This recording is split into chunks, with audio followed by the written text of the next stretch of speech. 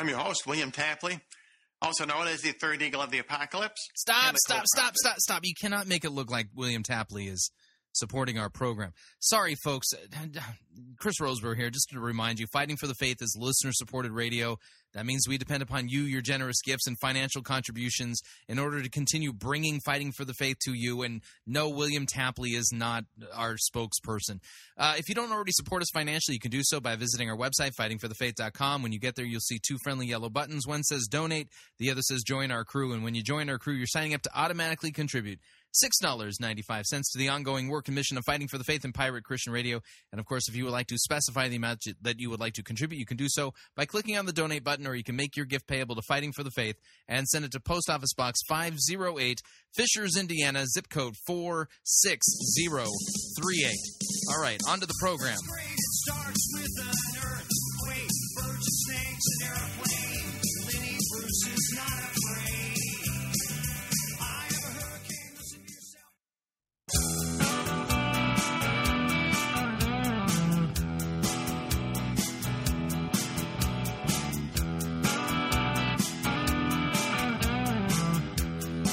It's time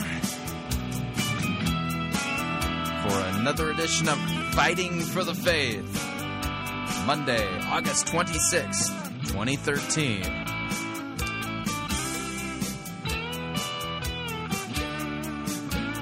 I think the next 2 days are going to be what we call stinking pot episodes. There's a bunch of stuff I want to get to, haven't got to, and it doesn't fit any particular theological theme.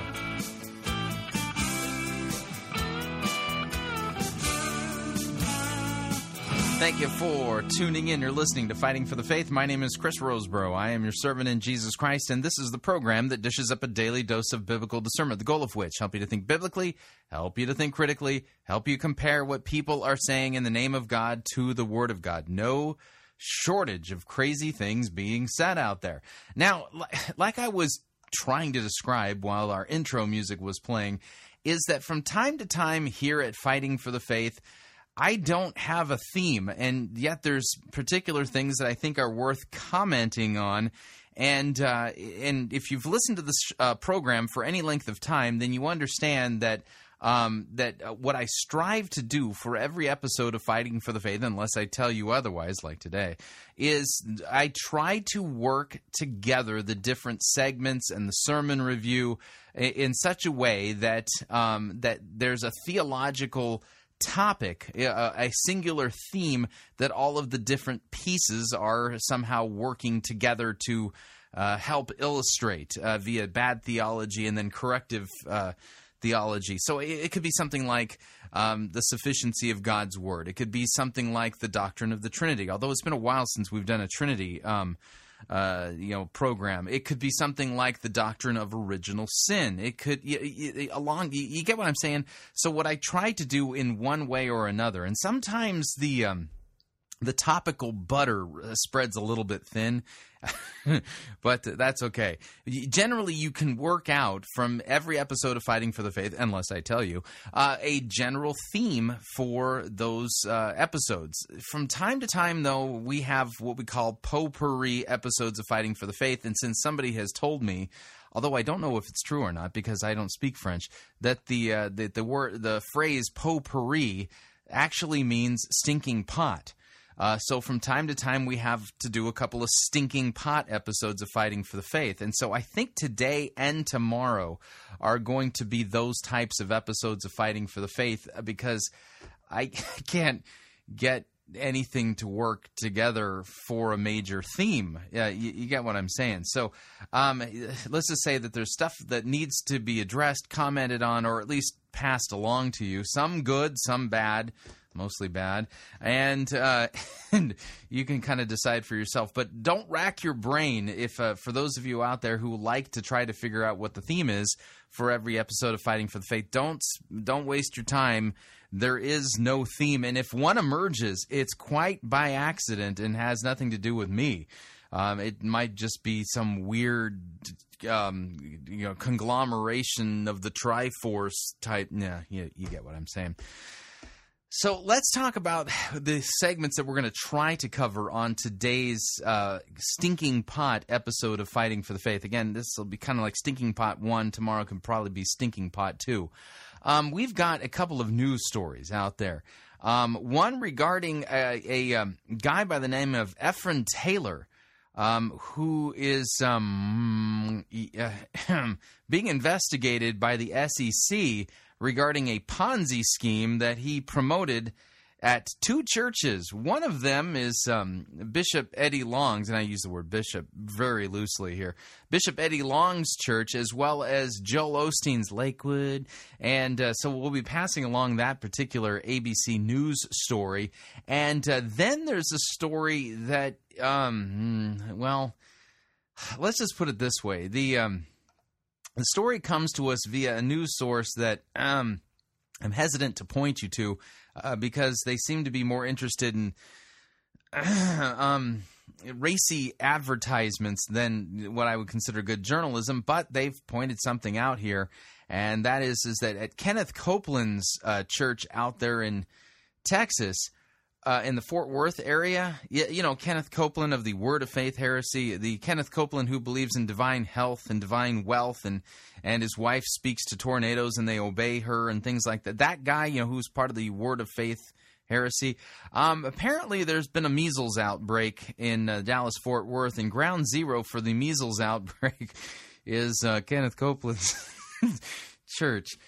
To be expected. Now, apparently, I'm sure the folks there at Kenneth Copeland's church will be seizing the opportunity to speak health and wealth into the good folks who attend their church and hopefully get vaccinated, that kind of thing. So we got that news story. I've got a recent article published by Albert Muller that I want to pass along to you, called The Sheer Weightlessness of So Many Sermons, Why Expository Preaching Matters. And then case in point of something that is a weightless sermon. We will not be listening to the entire sermon, but David Crank of Faith Church in St. Louis, we will be doing a David Crank update. And let's just say that what we're going to be hearing, I think, qualifies as a weightless sermon. I think that's a fair way of categorizing it. We will not be listening to it in its entirety, but yeah, it's just we'll talk about it when we get there. But again, it's just really bizarre. It's about not letting other people discourage you. You don't want that to happen now, do you? And the importance of getting to the top, you know, things like that. And then in our sermon review, we will be listening to a sermon from Cornerstone Church in Chandler, Arizona, about manhood, and the basis for the sermon is the movie Thor. Mm-hmm. Yeah, a movie about that Norse deity, the false god Thor. So, yeah, that'll round out today's episode of Fighting for the Faith. Again, there is no particular theme for today's episode. It's just kind of, you know, a stinking pot, you know, for lack of a better way of putting it. Potpourri, you know what I'm saying? So we're going to dive right into the program. Make yourself comfortable. Fuzzy bunny slippers do enhance your listener experience. And with that, we'll dive into the program proper. Here we go. From the ABC News website, the headline reads, Ephraim Taylor accused of $11 million Christian Ponzi scheme by the Securities and Exchange Commission. Yeah, this is rather embarrassing for two men who are, well, notorious for the Word of Faith heresy. That would be Bishop Eddie Long. Again, the word bishop there is kind of a misnomer, and saying it's kind of a misnomer is putting it lightly. But also, that would be Joel Osteen was, and his church out there in Lakewood was also involved in promoting Ephraim Taylor and his so-called Christian Ponzi scheme. Now, keep in mind, with the Word of Faith heresy, money and prosperity is an important thing, and so they're always looking for folks that can be the testimonial for the truthfulness of their message, you know. So the idea is that you notice this about diet pills. When you got somebody out there promoting the latest, you know, just take this pill and you'll lose 200 pounds. scheme, that they're always looking for somebody who can give a testimonial, and so some guy will get up there and say, I lost 150 pounds, and all I did was take this one blue pill every single day, and sure enough, I lost 150 pounds, and at the bottom there's this legal notage that says individual results may vary, results are not typical, things like that. Well, Ephraim Taylor would be one of those guys in a health and wealth prosperity setting like Bishop Eddie Long's church or Lakewood out there in Houston, Texas. Somebody like Ephraim Taylor would be the guy who proves that their theology is the truth. Anyways, promoting Ephraim Taylor and his financial investment strategies has led to some people losing great, huge, enormous sums of money. Here's the Nightline story on Ephraim Taylor and those who've been duped by him. Here we go. The pastor was Eddie Long. Good morning. At the time, one of the most powerful black preachers in America. Your life is about to change. 5 years ago, he introduced his megachurch to this man. Put your hands together and receive my friend, my brother, the great Ephraim Taylor. And lives did change. Ephraim Taylor was a self-proclaimed millionaire only in his 20s and a preacher's son who spoke the language of the church. To these families, he was a financial whiz kid. We're going to show you how to get wealth and use it for the building of his kingdom. It was all part of what he called his wealth tour, sermons about self-improvement and financial pitches, later in private. Security officials now say these families were victims of a Ponzi scheme that reached into churches across the country, from Eddie Long's in Atlanta to Joel Osteen's in Houston. Officials say he owes millions to investors in several states. He preached self-improvement and shared stories of his success as a young black man on shows like Montel Williams. So I went on to high school, ended up creating my own internet company, raised $750,000 in high school. Even here on ABC. So where do you see yourself in 10 years? 10 years from now. Probably a minister at somebody's congregation. And when he spoke to churchgoers, his words resonated. You are here in God's house on this morning. He sounded like a godly person to you. He did. I mean, he's quoted scriptures. Lillian Wells says she met privately with Taylor after hearing him speak at church that morning in Atlanta. She says Taylor sold her on his socially conscious investment that she'd be giving back to her community. And I was promised to get a 20% return on my money. So in December of 2009, she gave Taylor $122,000, everything she had, out of her retirement account. She told us he gave her these papers. He claimed they showed he invested her money in a real estate venture that turned around homes in inner cities. But then, she says, he disappeared. I couldn't get a hold to anybody, so then I started calling the 800 numbers. So you just can't get them. This is your retirement. Yes. And it's gone. Yes. Yes. It's gone. Bad, isn't it? You're blessed, prosperous, victorious. In Houston, Texas, at the megachurch of Pastor Joel Osteen, the flock was introduced to Taylor when, according to the church, he was invited to speak to a small classroom group about biblical financial principles. That was where the kiosk came out of. Gary and Anita Dorio were there and later invested $1.3 million, their life savings and her mother's retirement. The Dorios thought they were investing in an inner-city laundromat, a juice bar, and a gas station. Were you spending money on things that existed or that were imaginary? Some existed and some didn't. Attorney Kathy Lerman says hundreds of investors have told her the same story. I cannot tell you how many people have said to me, I thought I was the only one. One thing Taylor was apparently investing in was his wife Michelle's music career. In 2009, on this sneak... Now, this sounds familiar, investing in your wife's music career. Didn't we hear that about what's-his-face down there in Singapore? Yeah. Yeah, listen in. This is some great, quote, Christian lyrics. And so, if you want to see this, by the way, there's some quite interesting dancing that goes along with this. It doesn't quite look Christian to me. Peak of her album, Taylor credits himself as executive producer and hot male model. We tell him to stick to his day job, but we're not sure what that is. Maybe you know this one. I'm sexy, I'm perfection, I'm that hotness, pay attention. The government said Taylor paid for the studio time for his wife's music career with the money that came pouring in. And there he is again, making a cameo. All together now. I move like a billionaire, and I don't care, and I don't care, and I don't care. Yeah, the name of the song is I Move Like a... Well, the lyrics are I move like a billionaire, and I don't care, and I don't care, and... Okay. Or the complete version is available on iTunes. In August of 2011, we started looking for Taylor. First at the headquarters he'd listed for his businesses. The address led to a post office box inside this mail store. He's a thief.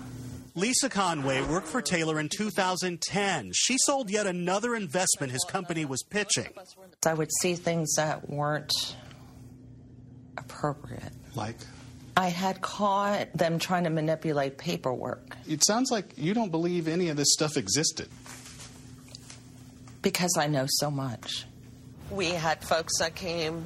Soon, she says, panicked families were banging down the doors of this office where she and Taylor worked. There's got to be fear on his part that this is all coming down. Yeah. You could see him sweat. Come. Back in Texas, the Dorios still hold on to their faith, but they've left Lakewood Church where they first met Taylor. The church told us when Ephraim tried to promote his services as a financial advisor, they stopped him, and that they did a search before he spoke and didn't find anything negative. A staff member did make the announcement, we're not endorsing this person, we're not telling you to invest with him.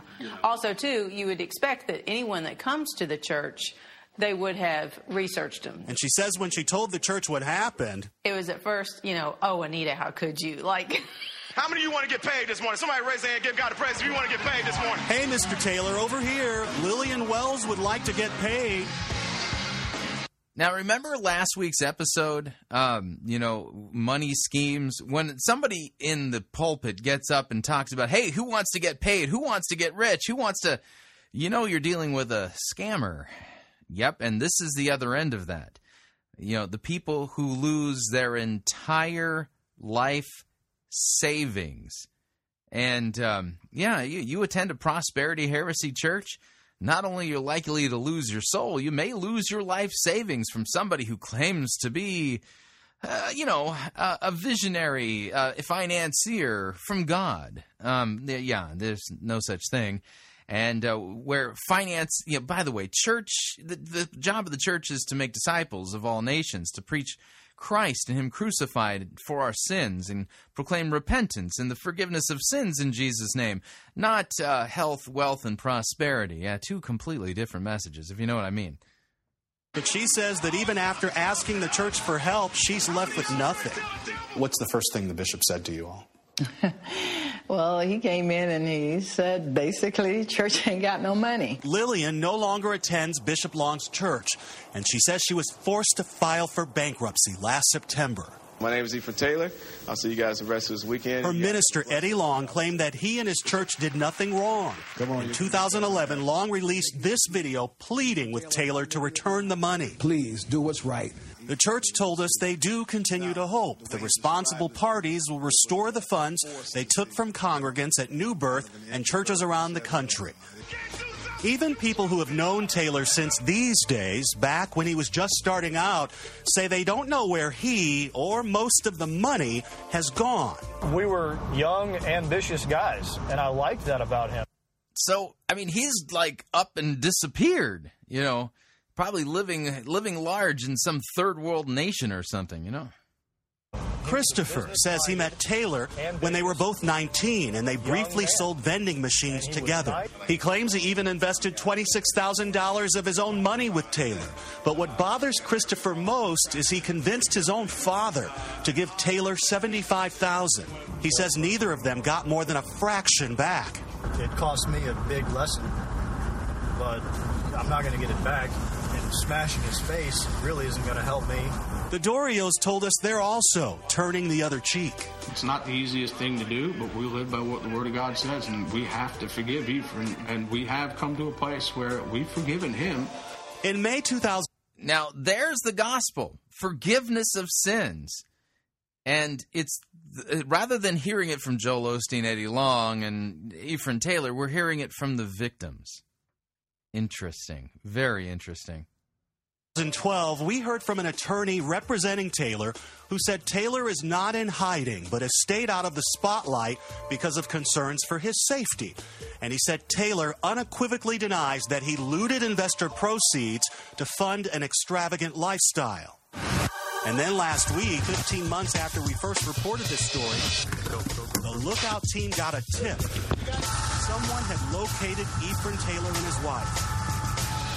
So they spotted him. Now, there's more to the story, but if you want to really watch the rest of the story, go to the ABC News Nightline website and look up Ephraim Taylor, and you should be able to find the entire story there and can watch it in its entirety. But again, I pass that along as kind of a word of warning. Those of you out there who are believing that Christianity is all about you becoming healthy, wealthy, and all that kind of stuff, not only have you bought into a false theology that will eventually lead you into hell, but you may find yourself being fleeced to the tune of that one family, more than $1 million.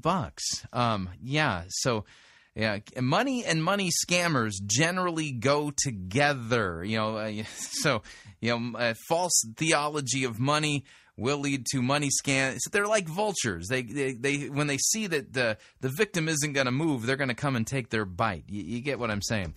Okay, from the Dallas Observer website, and this is not the best news source, but they've got a story here that I've taken some time to vet, and turns out that it's true.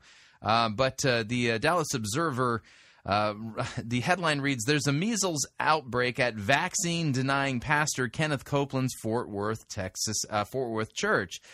For several days now, state health officials in Texas have been sounding the alarm about a nascent measles outbreak in North Texas. As of Friday, there have been 9 confirmed cases, a number that will grow as news reports from local health agencies filter up to the state. The epicenter of the outbreak is Tarrant County, which has now confirmed 10 cases, and the epicenter of the cases in Tarrant County seems to be at Eagle Mountain International Church. This is where Kenneth Copeland holds court. Pastor Terry Copeland Pearsons delivered the news in a sermon last Wednesday, quote, "There has been a confirmed case of the measles from the Tarrant County Public Health Department, and that is a really big deal in that America, the United States, has been essentially measles-free for, I think, 10 years. And so when measles pops up anywhere else in the United States, the health department, well, it excites them. You know what I mean? I don't mean that they're happy about it, but that they get very excited and respond to it, because it doesn't take much for things like that to spread." The sermon was awkward, to say the least. Pearsons is the eldest daughter of mega pastor Kenneth Copeland, and her church is one of the cornerstones of Kenneth Copeland Ministries, his sprawling evangelical empire. He's far from the most vocal proponent of the discredited theory that the measles, mumps, and rubella vaccine causes autism, but between his advocacy of faith healing and his promotion of the vaccine autism link on his own online talk show, he's not exactly urging his flock to get their recommended shots. That left his daughter doing some nifty theological footwork in last week's sermon as she struggled to explain how believers should trust their health to both God and medical professionals. Quote, "There are a lot of people that think the Bible, we talk about walking by faith. It leaves out things such as, I don't know, people just get strange. But when you read the Old Testament, you find that it's full of precautionary measures and it's full of the law. So why did the Jewish people, why did they not die during the plague? Because the Bible told them how to be clean and told them how to disinfect, told them there was something contagious. And the interesting thing is that it wasn't a medical doctor per se who took care of those things. It was the priesthood, it was the ministers, it was those who knew how to take the promises of God as well as the commandments of God to take care of things like disinfection and so forth. And so many of the things that we have been in medical practice now actually are things that you can trace back to Scripture. It's when we find out what's in the Scripture that we have wisdom. So she concludes by announcing that the church was hosting a pair of free vaccination clinics and urging everyone to show up, advice that probably would have been more helpful 2 months ago. Yeah. So, yeah, when you're into faith healing and divine health and wealth, I mean, who needs a vaccine? All you got to do is speak words of faith to the measles, right? And instead, they ended up having to tell people to go get vaccinated. Yeah, we would call that medical backpedaling, if you know what I mean. All right, we're up on our first break. If you'd like to email me regarding anything you've heard on this edition or any previous editions of Fighting for the Faith, you can do so. My email address is talkback@fightingforthefaith.com, or you can subscribe on Facebook, facebook.com/Pirate Christian. You can follow me on Twitter. My name there, @Pirate Christian. Quick break. When we come back, we've got a Albert Mueller update and a David Crank update, but during the break, premiere of our brand new Max Holiday entitled Welfare's Angels. Stay tuned. Don't want to miss it. We'll be right back. Relevance Schmelevance. We preach Christ crucified for our sins. You're listening to Fighting for the Faith. Pirate Christian Radio Theater presents Death of a Salesman. Are ye a salesman? Why, yes, I am. Can I interest you in some...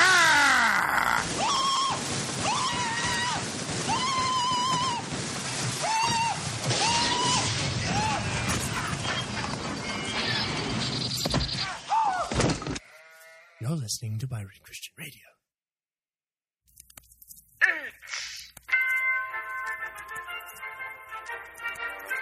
Max Holiday's Birdcage Theater presents Church Day Select.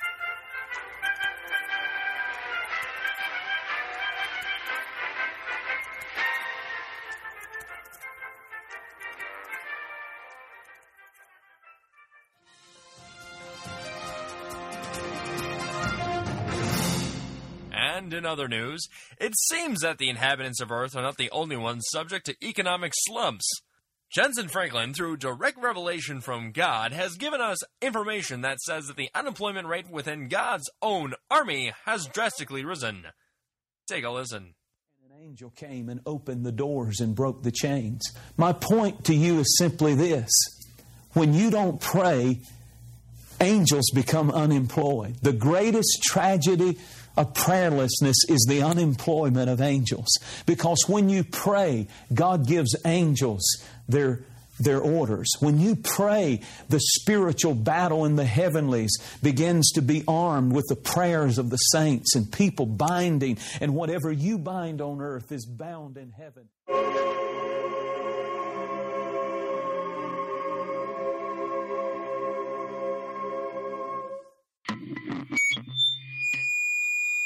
Attention angels, this is the Holy Spirit. I have an announcement regarding the latest downturn in the economy, and I understand that a lot of you have been unemployed lately due to a lack of prayer, and I wish there was something that I could do about this, but you know, I feel so powerless when it comes to these kind of things. We've created a welfare basket, spiritual relief type of thing. And so those of you who have been hit hard by the latest downturn and are now finding yourselves unemployed, please proceed over to the relief office, and we'll see what we can do to help you out. Thank you.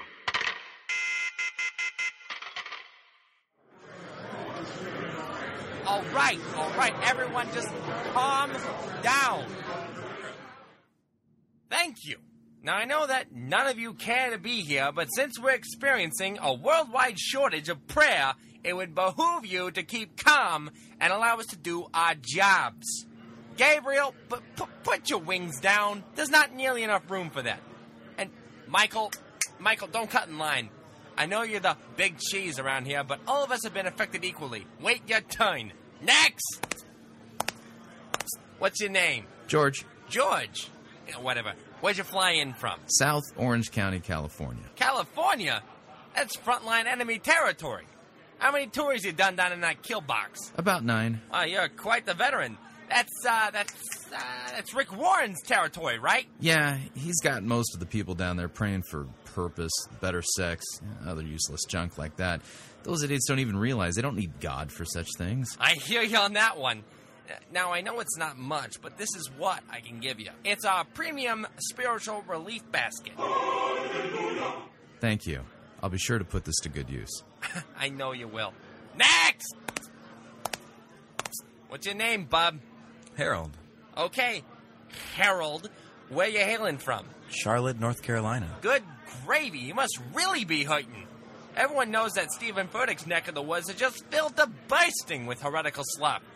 What are they praying for nowadays? It's the strangest thing. They keep praying to the sun, telling it to stand still. I don't get it. Those morons! Don't they know nothing about astrophysics? If they were to stop the sun, they'd burn half the world to a crisp. Moon rocks have higher IQs than those dingbats. All right, got a relief basket for you. I greatly appreciate the help. I know, you're welcome. Next! And your name is? Bob. Bob? I swear, angels these days. All right, Bob, lay it on me. Where you from? Vatican City. Vatican City? Are those bozos still praying to dead people and inanimate objects? More than ever. You know, that really frosts my cookies. I mean, seriously. Take Mary, for example. That poor woman has been dead for millennia. She's not answering prayers. Who was the dumb schmuck that thought praying to her would do anything in the first place? Humans! They're so darn gullible sometimes. Anyway, here's your relief basket. Sorry. Just getting real tired of that. Happens every time I give someone a basket. Next!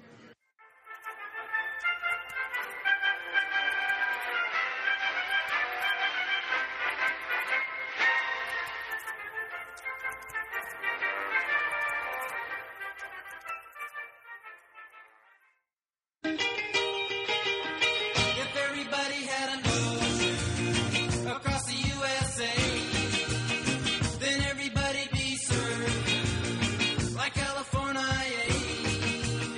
You'd see them wearing their baggies, Warachi sandals too, a bushy blonde hair, serving USA.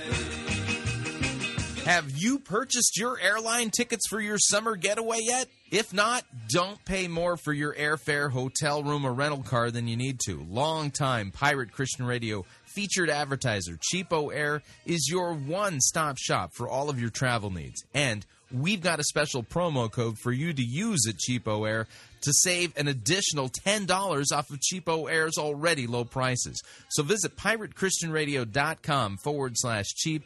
Write down the promo code, then click on the web banner and book your travel today. And remember, a portion of your purchase will go to support Pirate Christian Radio. That website address, again, is piratechristianradio.com/cheap. And thank you for your support. Cowabunga. USA.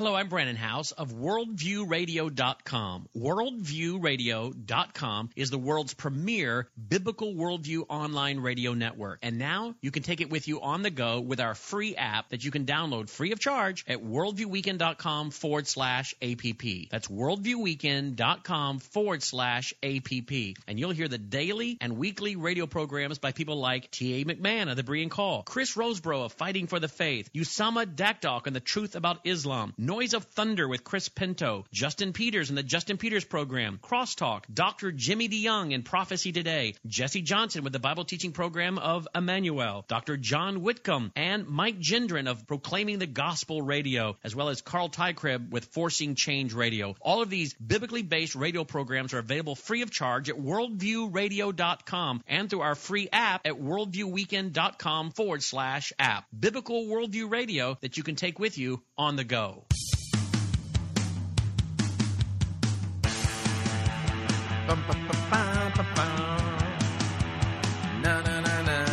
All right, we're back.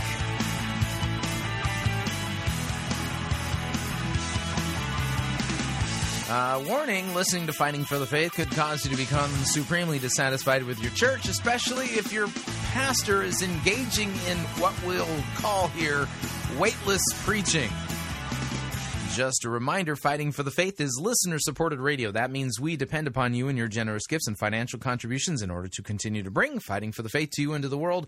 And you can partner with us by visiting our website, fightingforthefaith.com. When you get there, you'll see our two friendly yellow buttons. One says donate, the other says join our crew. When you join our crew, you are signing up to automatically contribute $6.95 every month. That's it. To the ongoing work and mission of Fighting for the Faith and Pirate Christian Radio. It's a great way to support us. And, of course, if you'd like to specify the amount that you would like to contribute, you can do so by clicking on the donate button, or you can make your gift payable to Fighting for the Faith, and then send it to Post Office Box 508, Fishers, Indiana, zip code 46038. And let me thank you for your support. We truly cannot do what we are doing here at Fighting for the Faith without it.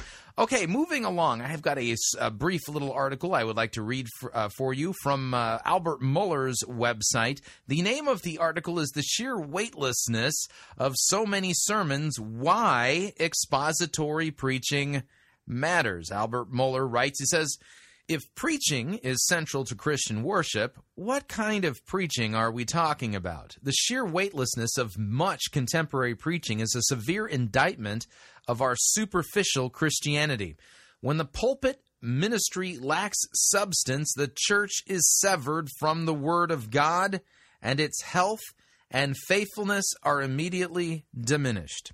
To which I would say, amen and amen. Great point, Dr. Mohler. He continues, many evangelicals are seduced by the proponents of topical and narrative preaching. The declarative force of Scripture is blunted by a demand for story, and the textual shape of the Bible is supplanted by topical considerations. In many pulpits, the Bible, if referenced at all, becomes merely a source for pithy aphorisms or convenient narratives. The therapeutic concerns of the culture too often set the agenda for evangelical preaching. Issues of the self predominate, and the congregation expects to hear simple answers to complex problems. Furthermore, postmodernism claims intellectual primacy in the culture, and even if they do not surrender entirely to doctrinal relativism, the average congregant expects to make his or her own final decisions about all important issues of life, from worldview to lifestyle. Authentic Christian preaching, on the other hand, carries a note of authority and a demand for decisions not found elsewhere in society. The solid truth of Christianity stands in stark contrast to the flimsy pretensions of postmodernity. Unfortunately, the appetite for serious preaching has virtually disappeared among many Christians who are content to have their fascinations with themselves encouraged from the pulpit. One of the first steps to a recovery of authentic Christian preaching is to define exactly what we mean when we discuss authentic Christian exposition. Many preachers claim to be expositors, but in many cases, this means merely that the preacher has a biblical text in mind, no matter how tenuous its relationship is to the sermon. I offer the following definition of expository preaching as a framework for consideration. Here's the definition. Expository preaching is that mode of Christian preaching that takes as its central purpose the presentation and application of the text of the Bible. All other issues and concerns are subordinated to the central task of presenting the biblical text. As the Word of God, the text of Scripture has the right to establish both the substance and the structure of the sermon. Genuine exposition takes place when the preacher sets forth the meaning and the message of the biblical text and makes clear how the Word of God establishes the identity and worldview of the church as the people of God. That's the definition. Mohler then continues, he says, expository preaching begins with the preacher's determination to present and explain the text of the Bible to his congregation. This simple starting point is a major issue of division in contemporary homiletics. For many preachers assume that they must begin with a human problem or a question and then work backwards to the biblical text. On the contrary, expository preaching begins with the text and works from the text to apply its truths to the lives of believers. If this determination and this commitment are not clear at the outset, something other than expository preaching will result. The preacher always comes to the text and to the preaching event with many concerns and priorities in mind, many of which are undeniably legitimate and important in their own right. Nevertheless, if genuine exposition of the Word of God is to take place, those other concerns must be subordinate to the central and irreducible task of explaining and presenting the biblical text. Expository preaching is inescapably bound to the serious work of exegesis. If the preacher is to explain the text, he must first actually study the text. He must devote the hours of study and research necessary to understand the text. Along with his time, the pastor must invest the largest portion of his energy and intellectual engagement to this task of accurately handling the Word of God. If you're not sure what that means, see 2 Timothy chapter 2, verse 15.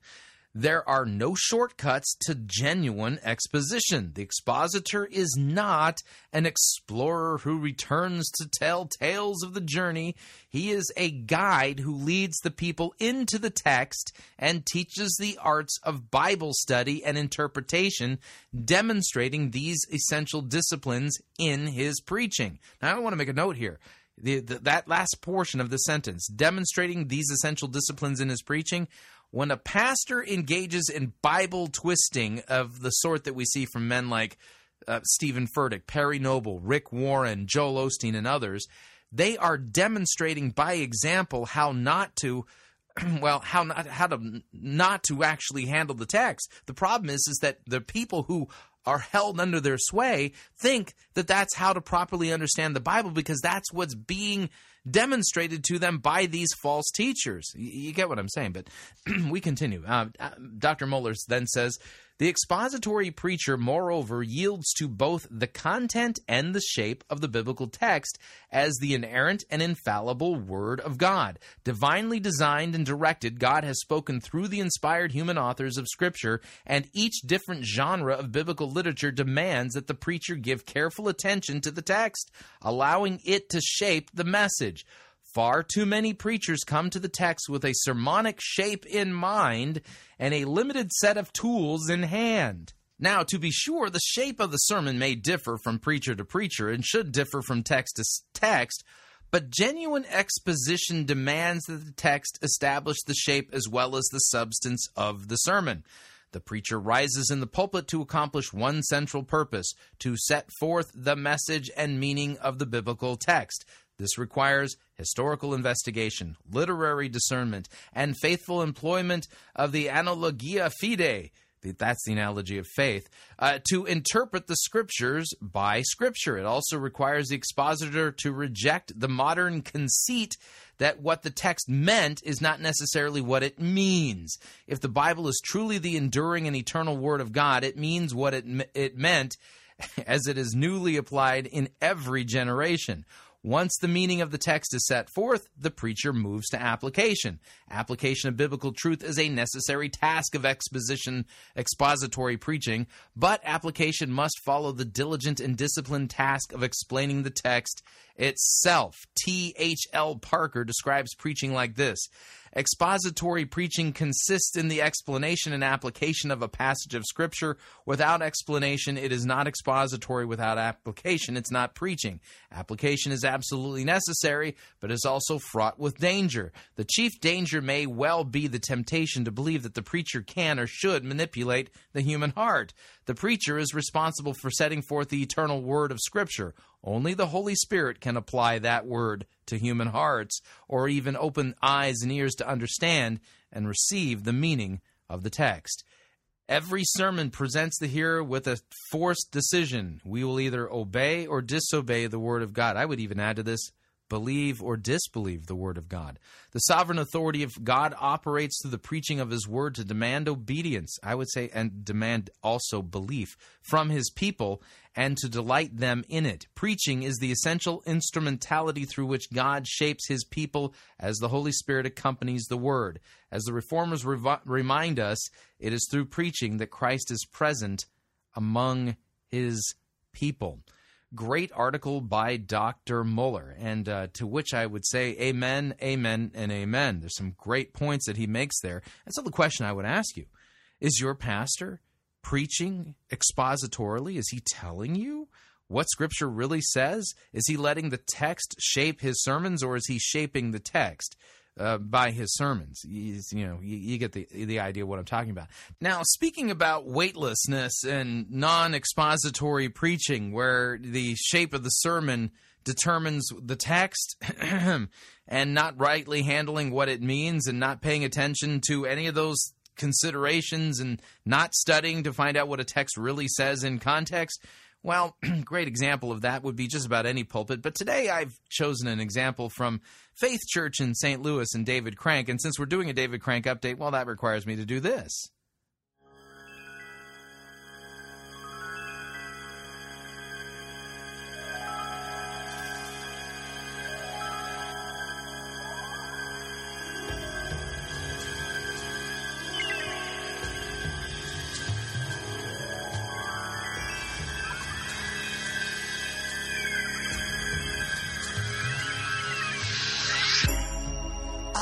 Just close my eyes again.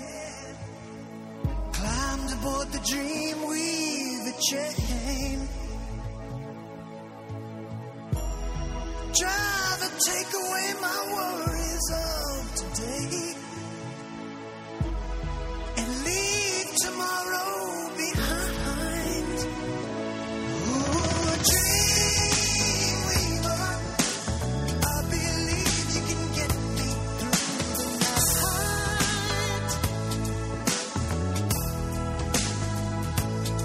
Ooh, dream weaver, I believe we can reach the morning light.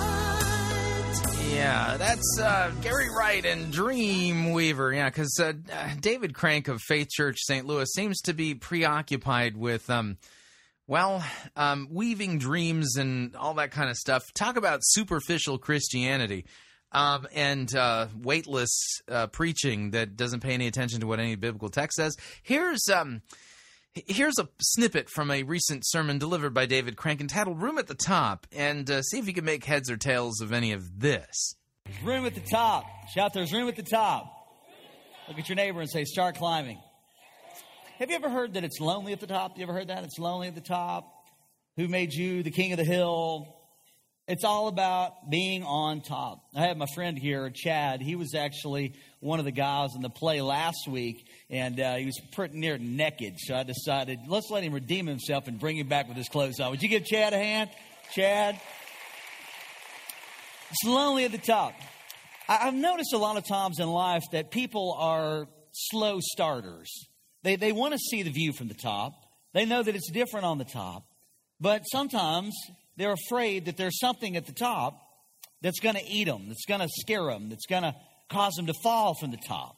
And so they never, ever challenge it. What on earth does this have to do with anything that the Bible actually teaches in context? I mean, are you afraid of being at the top? Where does the Bible talk about getting to the top? I've also allowed people in my own life to talk me into staying at the bottom. Whatever you do, don't stay at the bottom of life when you're supposed to climb to the top just because all your friends are at the bottom. Where does it say in the Bible I'm supposed to climb to the top? See, the key is to get up on top where God wants you to be, to soar the... Where does it say that God wants me to be on top? The heights that He's called you to be, so that you can come and throw a lifeline or a rope down to your friends and elevate their life. How do you elevate their life? You elevate the way they think. The Bible says, as a person thinketh in his heart, so is he. In other words, the way you think is a direct outcome or outpouring of your life. The way you do life has a lot to do with the way you think. Now, you know, Chad here, I asked him to kind of climb this wall. And by the way, you're at the Saturday night service, so we haven't tried this. They cleaned this stage 20 minutes ago. Thousands of women came here Friday and Saturday. Would you give our volunteers a hand for putting this back together? If you would have seen this place 2 hours ago. So we don't know, but Chad, I want you to climb up this mountain. So he's going to have somebody climb up a mountain on stage? What on earth is this? Oh, come on, Chad. You know, a lot of times you got to talk people into climbing up. Maybe it's a teenager living at your house. Maybe it's another relative living in your basement, and you try to wake them up in the morning, and you try to coach them, and you do everything you can. If I'm talking about somebody that you are familiar with, say amen. If you didn't say oh man, I think it's you. It's oh me. Well, if you're afraid, go ahead and put these blindfolders on. Sometimes if you blindfold people, they decide, well, if I can't see the mountain, then I'll be okay. So if we blindfold him, here's a trick that I've learned in managing people a long time ago, is that sometimes people don't move till you light a fire underneath them. They got it. Okay? So now... Yeah, no joke. He just lit a firecracker and threw it underneath that guy. Now, go ahead. Climb that thing, boy. He's going to climb now because somebody lit a fire under his tail, and now he wants to get to the top. Come on, give him a hand. Look at him go. He's going to the top. He can't be stopped. Now, that's good. That's fine. Now, is the view different from up there? It's different. It's a lot different from where he's at. See, you'll never know the view from the top if you don't start climbing to the top. But it's unfortunate to always have to have somebody light a firecracker, do some kind of shock system like, hey, I'm going to leave you. This is your last chance. Whatever you do, don't be the type of person who has to be motivated by other people. Be a self-motivator. Come on down, Chad, for a minute. Come on, give yourself a hand for playing along.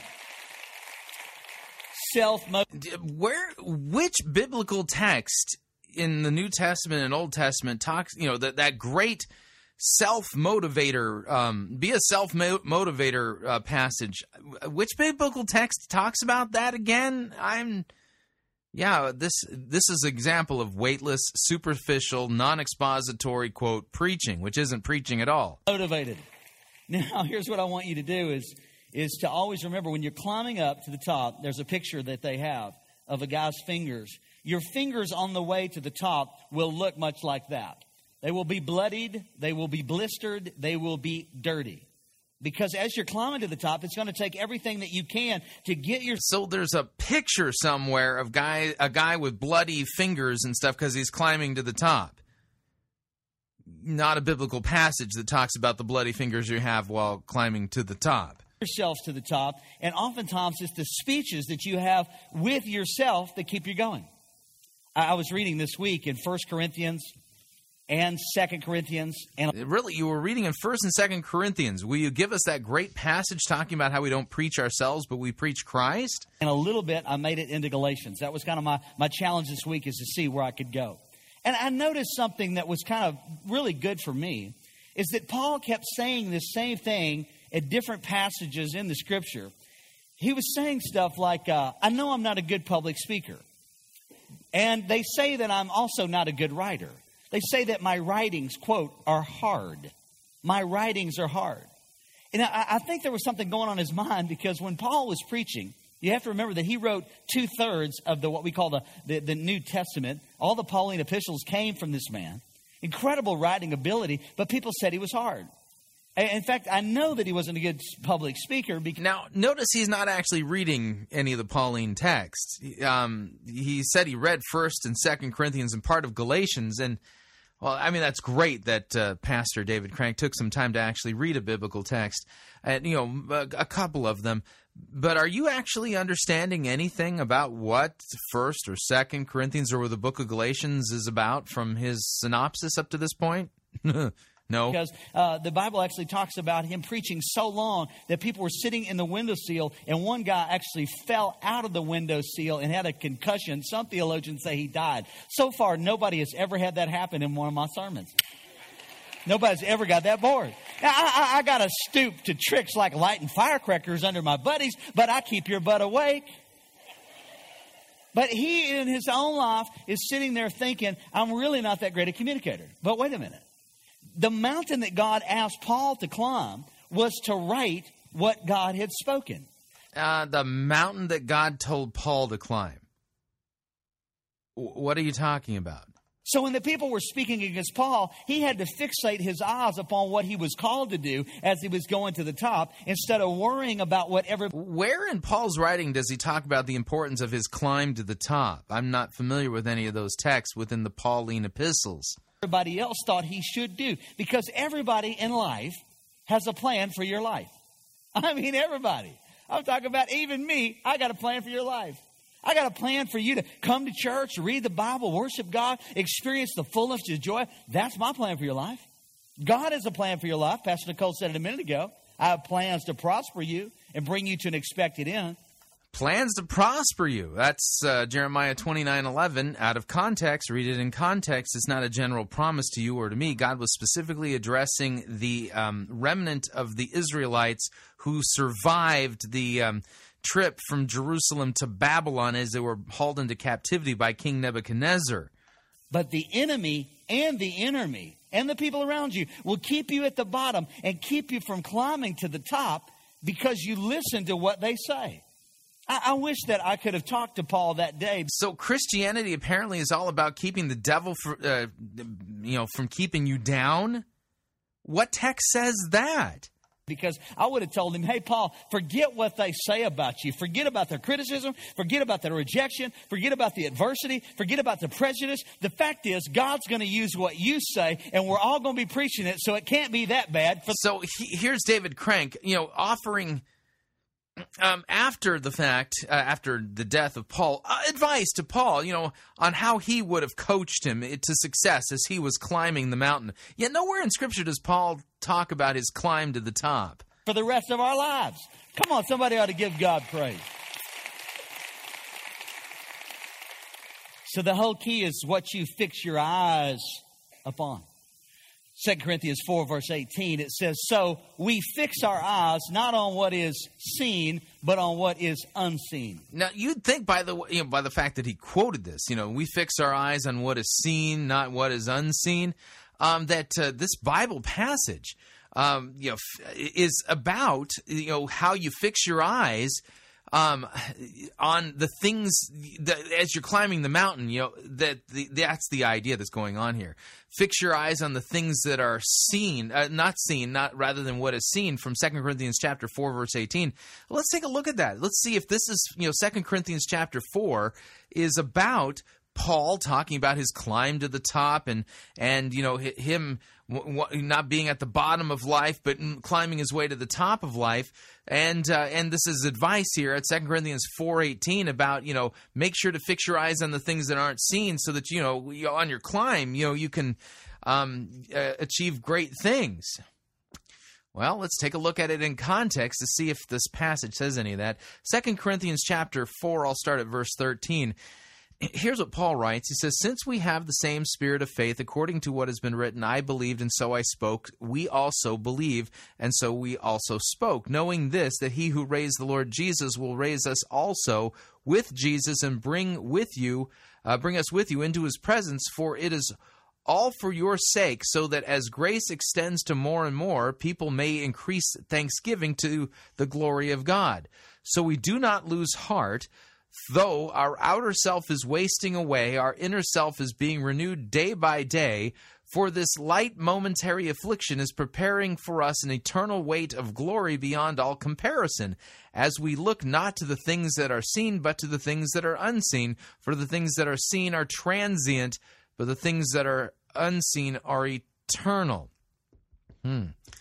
Yeah, if David had just taken a couple of moments and read the text in context and let what the text really says shape what he's saying here in this sermon, he wouldn't be making the statements that he's making, because this isn't about Paul's great climb to the top as an example for us to follow. This is about the eternal versus the transient. The transient is the here and now.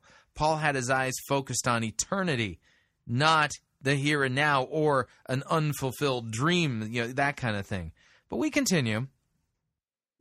Since what is seen is temporary, but what is unseen is eternal. So fix your eyes. Would you say that with me? So fix your eyes. If you really got a lot of personality, look at your neighbor right now and cross your eyes at him and say, you need your eyes fixed. Just do it. Just be crazy.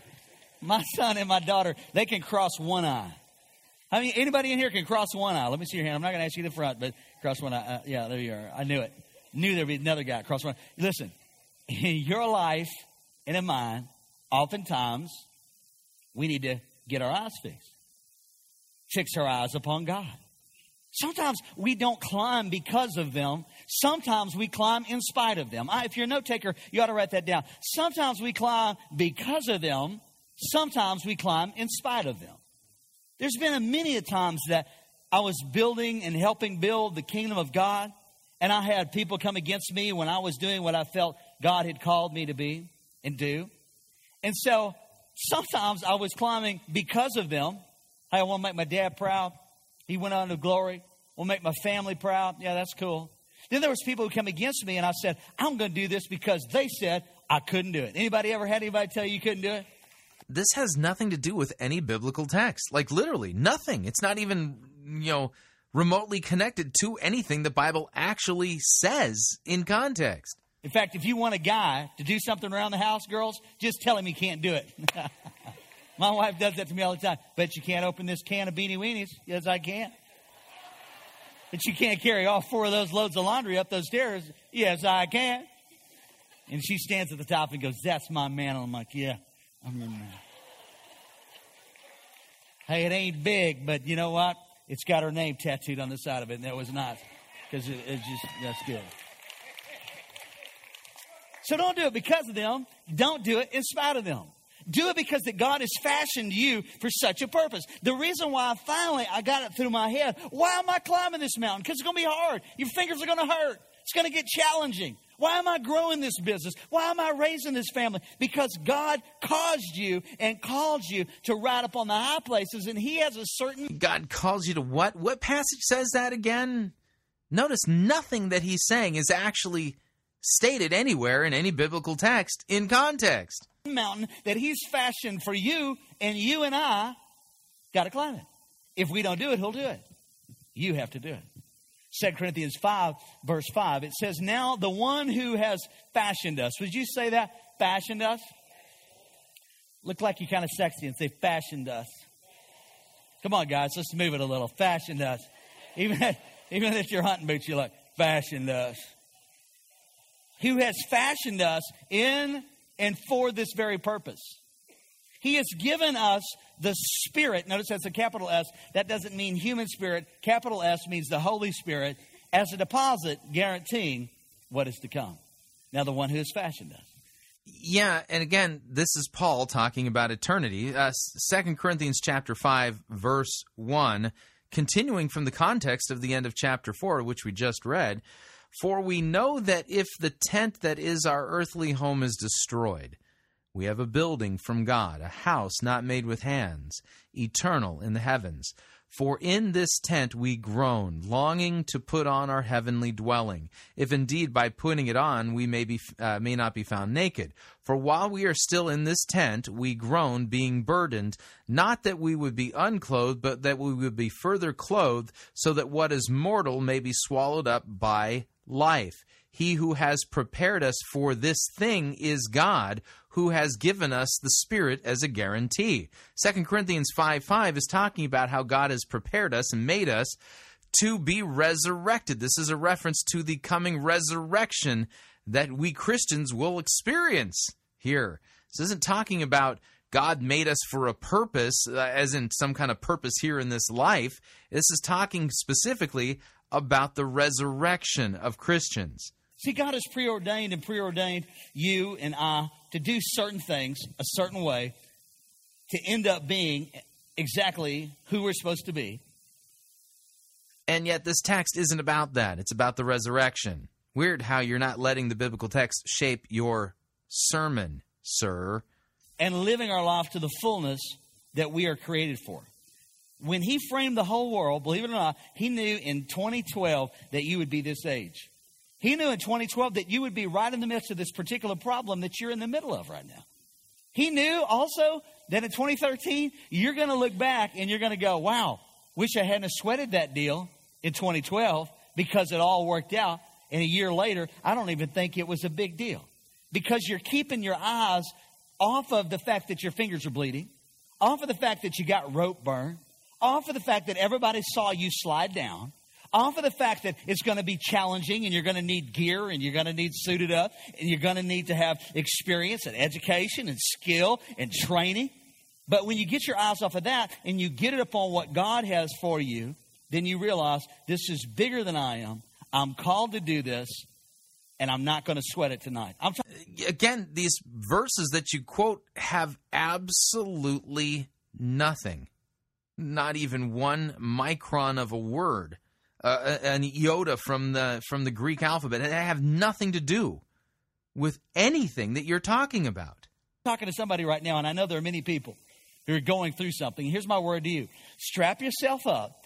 Get all your harnesses on. What is that? Read Ephesians 6 tonight. It talks about having on the helmet of salvation, the sword of the Spirit, the breastplate of righteousness. Have your feet shod with the preparation of the gospel of peace. God gave us everything that we need to climb to the top of our hill and to say, you know what? We're on top. We can't be stopped. God's called us to be here, and we're staying. Come on, give the Lord a hand. That's good. Even yeah, you get the point, right? None of this, absolutely none of this has anything to do with any of these biblical texts and what they actually say. And yet this is supposedly a Christian sermon from a Christian church. It's a prime example of what Dr. Moeller was telling us about, the sheer weightlessness of so many sermons and why expository preaching matters. That wasn't an expository sermon. That was an insult to the biblical text, because none of that he was talking about has anything to do with what any of those texts actually say. All right, we are up on our second break. If you'd like to email me regarding anything you've heard on this edition or any previous editions of Fighting for the Faith, you can do so. My email address is talkback@fightingforthefaith.com, or you can subscribe on Facebook. It's facebook.com/Pirate Christian, or you can follow me on Twitter. My name there, @Pirate Christian. Quick break. When we come back, sermon review about Thor and manliness. Stay tuned. Don't want to miss it. We'll be right back. We don't need to rethink Christianity. We need to rediscover it. You're listening to Fighting for the Faith.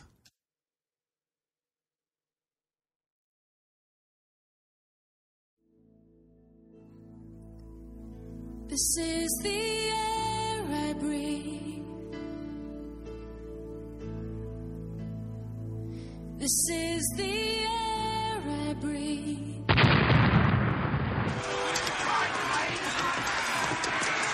I've had enough of this sissy, pansy, cannon fodder written music you have the audacity to call worship.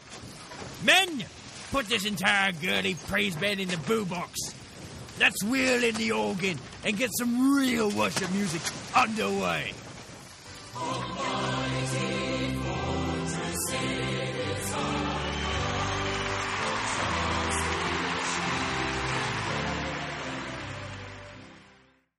Ye be listening to Pirate Christian Radio. If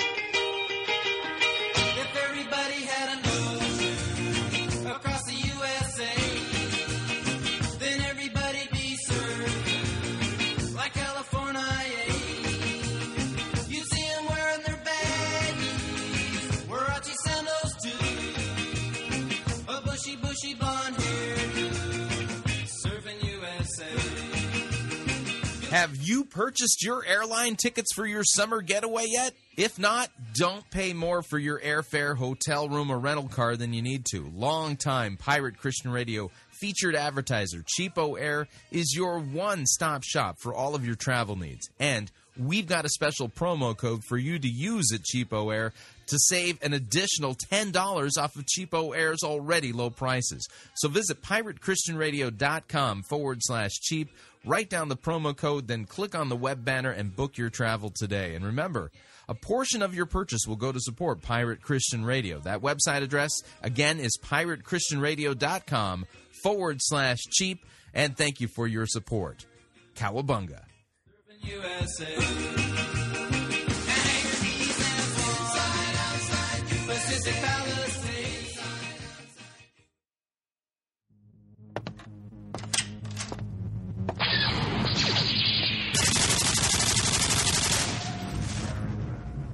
Oh, hey.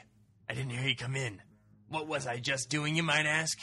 Well, I just conquered the outer rim planet of Pico Palm with my trusty double-barreled nuclear plasma cannon. Well, I just did in this video game. But how is it possible for someone like myself to play 13 hours straight and not get a headache? It's quite simple, really. It's because I wear gunners. When I'm rocking these babies, I'm unstoppable. They're not limited to just games, mind you. Oh no! I rock the spreadsheet, the PowerPoint, the word processor, and when that's all done, I hop my T16 and fry me some toasters. If you want to get in on the action, then head over to piratechristianradio.com/gunners. You gotta see it to believe it.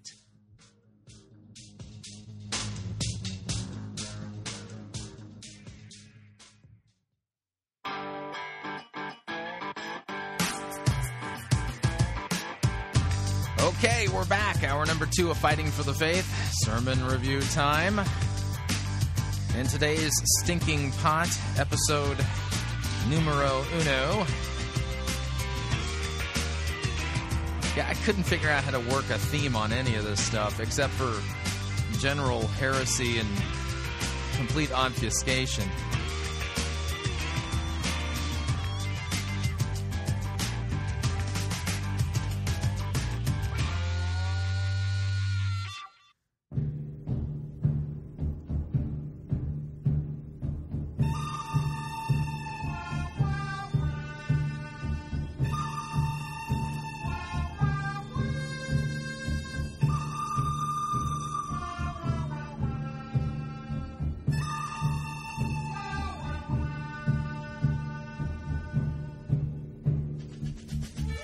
The good, the bad, the ugly. We review it all here at Fighting for the Faith. We're an equal opportunity sermon reviewing service. Today's sermon comes to us via Cornerstone Church, Chandler, Arizona.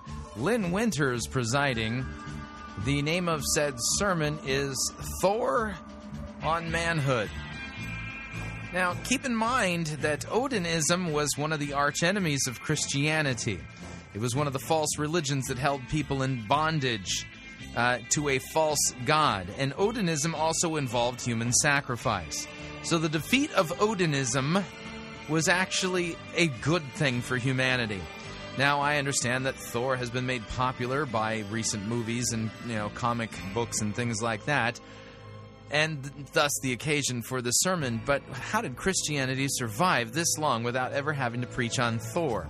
Which will then talk about the purpose and function that mythological stories played in pagan cultures as we're listening to said sermon. So let me kill the music. Without any further ado, here is Linn Winters, Cornerstone Church, Chandler, Arizona, talking about Thor on Manhood. Here we go.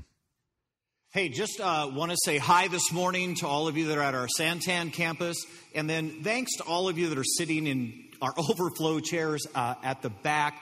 I get that's not the most comfortable. Thank you for doing that. Part of that is we've had our singles out in the tent, and now that temperatures are like 110 plus, we've actually given them the overflow room right now, but that just means it's that much more crowded in this room. And you guys, you all get it. There's not enough seats for who we have coming right now. Somewhere we're going to figure that out and fix that together. So, all right, here's the deal. As we begin, two things that I just got to make crystal clear. I get it. I get it. I get that Thor and his father Odin, they're Nordic gods. I get it. Yeah, now notice what he says here. Listen to this real carefully. He's going to have this disclaimer up front because apparently there's a little bit of controversy about this sermon. And if there was any thought in our heart that we were going to cause confusion or that someone was like going to convert to Odinism today, we would have avoided, using the clips and stuff. Anybody in here struggling with that? And you were thinking, I'm right on the edge of... Now, he's asking if there's anyone struggling with the fact they're preaching about Thor. Okay, there's going to be people raising their hands. Isn't the Christian thing to do then not to preach on Thor? Okay, all right. So we're okay with that. And then the second, so he just says, okay, if you're worried about that, we're okay with that. Oh, I'm so glad that you're okay with that. But you're going against these people's consciences because they understand that Odinism and Thor and his father Odin are false gods. Maybe they understand something about the history of this religion and how Christianity set these people free from bondage to these false deities. The part that I just got to make really clear is, no, it is not me playing the part of Thor in the movie. We had women coming and asking after us, it's not. So we're okay with that. Now I'll just tell a joke and move along. I turned down the part. No, so it's not. So here's the deal. We're just going to talk. And it was interesting because when I saw the movie, I suddenly realized there is some really, really cool stuff in this movie that really deals with this whole topic of manhood. And the part that's interesting about that is that I believe you and I live in a culture that's absolutely confused about what it means to be a man and what is a man's rightful place in our culture and in our society. And so, okay, now listen, I have no problem with this particular premise per se, and that is that there's a lot of confusion about what equals real manhood out there. There are no doubt about it. There's a ton of confusion. Now the question is, what source am I going to go to in order to determine what's going to give me a correct understanding of what real manhood is? Normally, I never, it kind of as a rule, never turn to Hollywood movies to inform me about what real manhood is all about. Never. I've never considered Hollywood to be known for its correct depiction of what would be considered godly manhood. In fact, in Hollywood, generally godly men are the blunt end of a joke. Godly men are mocked and made fun of. Who are the heroes put out by Hollywood? Manly macho men who, they show their manliness based upon betting the woman, or you get what I'm saying here, or being the guy. Hollywood does not give me what I would consider a biblical view of manhood. Quite the opposite. In fact, oftentimes when I attend movies, and I don't attend very many of them in a year, maybe 3 a year now, but from time to time we'll catch something on Netflix. But over and again, my view of Hollywood's depiction of manhood is. Let's just say that I make fun of it. I just think it's complete ridiculous, and it's not even close to what the Bible reveals. So, number one, we got a problem. Why would I go to a Hollywood movie to, quote, give me an idea of what manhood is all about? 2, why would I go to a Hollywood movie telling the story of a Nordic god and his son to give me the correct view of manhood? That doesn't make any sense. Now, this kind of leads to the issue of what was the role that these mythological stories played in Nordic culture pre-Christianity? Answer, these were the stories that were told to frame the people's worldview, okay?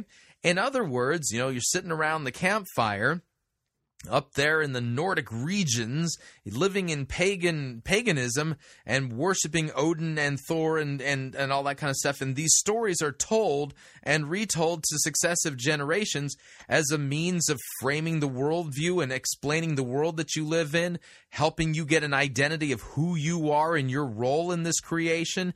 And it also then frames your understanding of manhood. Yeah, that was part of the reason why these stories were told. If you read Augustine and his Confessions, he talks about how growing up in school, when he was growing up, in the ancient world, he was well versed in all of the stories of Zeus and Athena and Mars and Jupiter and all of the Greco-Roman deities, right? And all of these stories were told to him as a pagan little boy in order to help him to be a moral and upstanding citizen of the Roman Empire. But the problem is that Augustine bemoans the fact that these deities were held up as moral standards, and yet he reads in the stories of these deities that they were immoral, the exact opposite of moral. And so we get the same problems with Thor and Odin.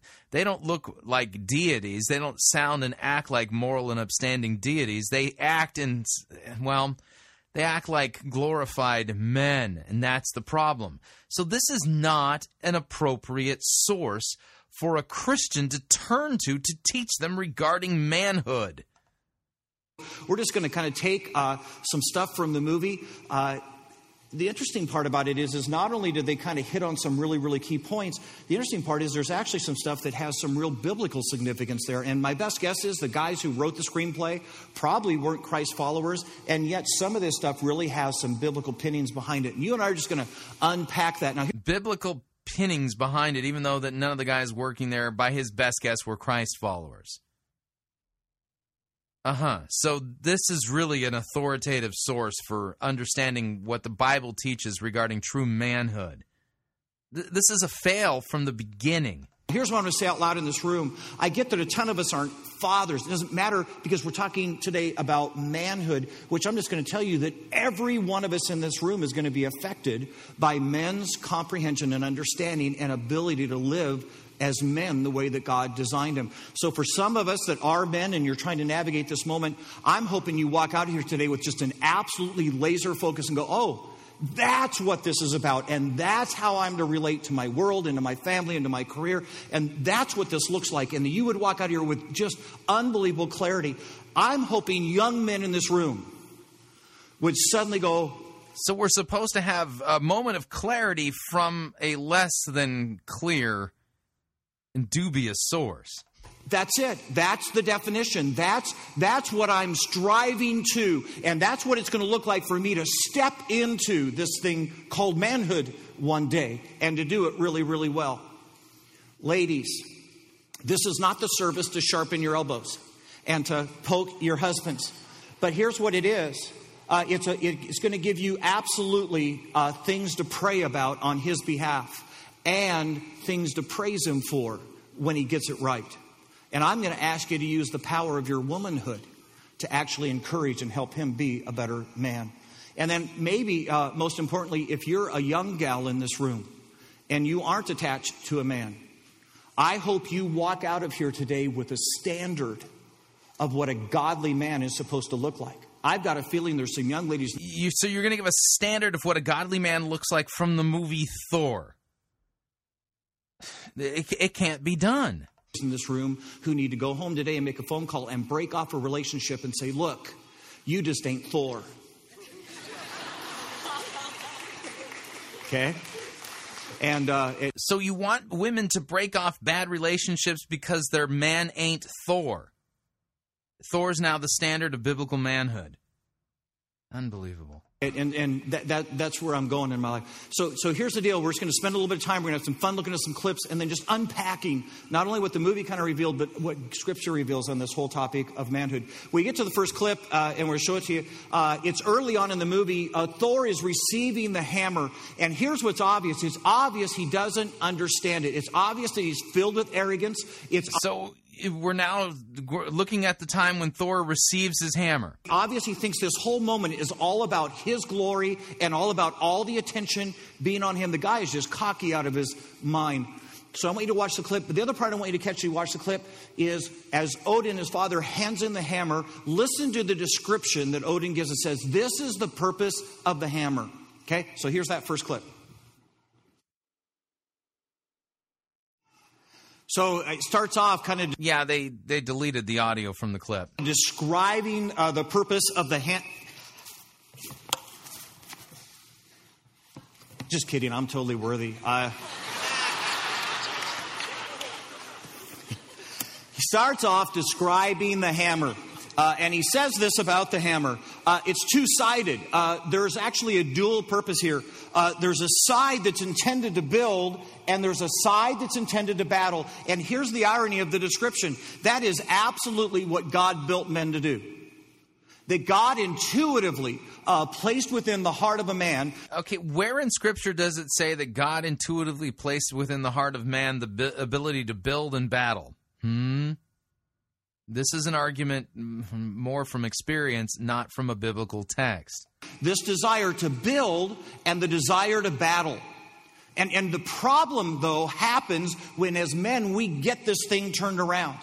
And I guarantee you that as you've watched and as our culture has struggled with this topic, what you and I are witnessing is men who have turned the hammer the wrong direction. Do you think that maybe that might have something to do with our sinful, fallen nature? You notice that men just don't seem to automatically turn out well. I don't know if you've noticed this about kids, that when they come out of the womb, yeah, they might be cute and all, but they aren't good. In fact, you don't have to teach kids how to be bad. In fact, it's a lifelong process to discipline out of them all the evil that seems to just crop up naturally in them. You get what I'm saying here? And with that have brought incredible consequences. And part of our hope today, as we just had this conversation, is that the men of Cornerstone would turn the hammers back. That you and I would lead out in this thing to say, no. I am a man who builds the things that God has called me to build, and I am a man who battles the things that God has asked me to battle in my life. Again, what text are you preaching from? Here's what happens too often for men. Men decide that the thing they're going to build is their career. It's really easy because it's so easy to measure a career. Did I get a raise this year? Did I get the placard on the wall? Did I move into the corporate office or not? What did my review look like this year? And it's so easy to keep score that very often men's hearts are drawn to build our career. And we do this thinking that the role of a man is to provide things for his family. And so we go off and we start trying to leverage ourselves toward success and toward being better in the marketplace. As we do that, it doesn't take long, and somewhere in your heart you go, you know what? It's really weird because I find myself being highly successful at work and highly appreciated as a man, and I'm one of the best employees that they've got. But home feels like a struggle. I mean, there's just something not happening, and I don't know that I feel like I have the connections I'm supposed to have, and the relationships aren't where they ought to be. And here's the intuitive response of a man. I better get my family more stuff.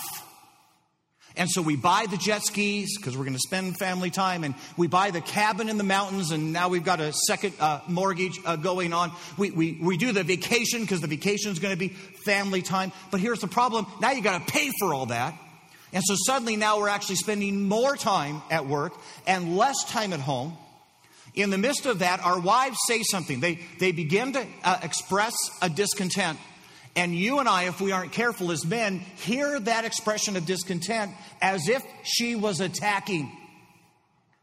And we are prone to say, don't you get it? Don't you understand how much I have done for this family? I have bought the jet skis and I've paid for the cabin. Everything I do is for this family. And now I got a question. I mean, this isn't my problem at all.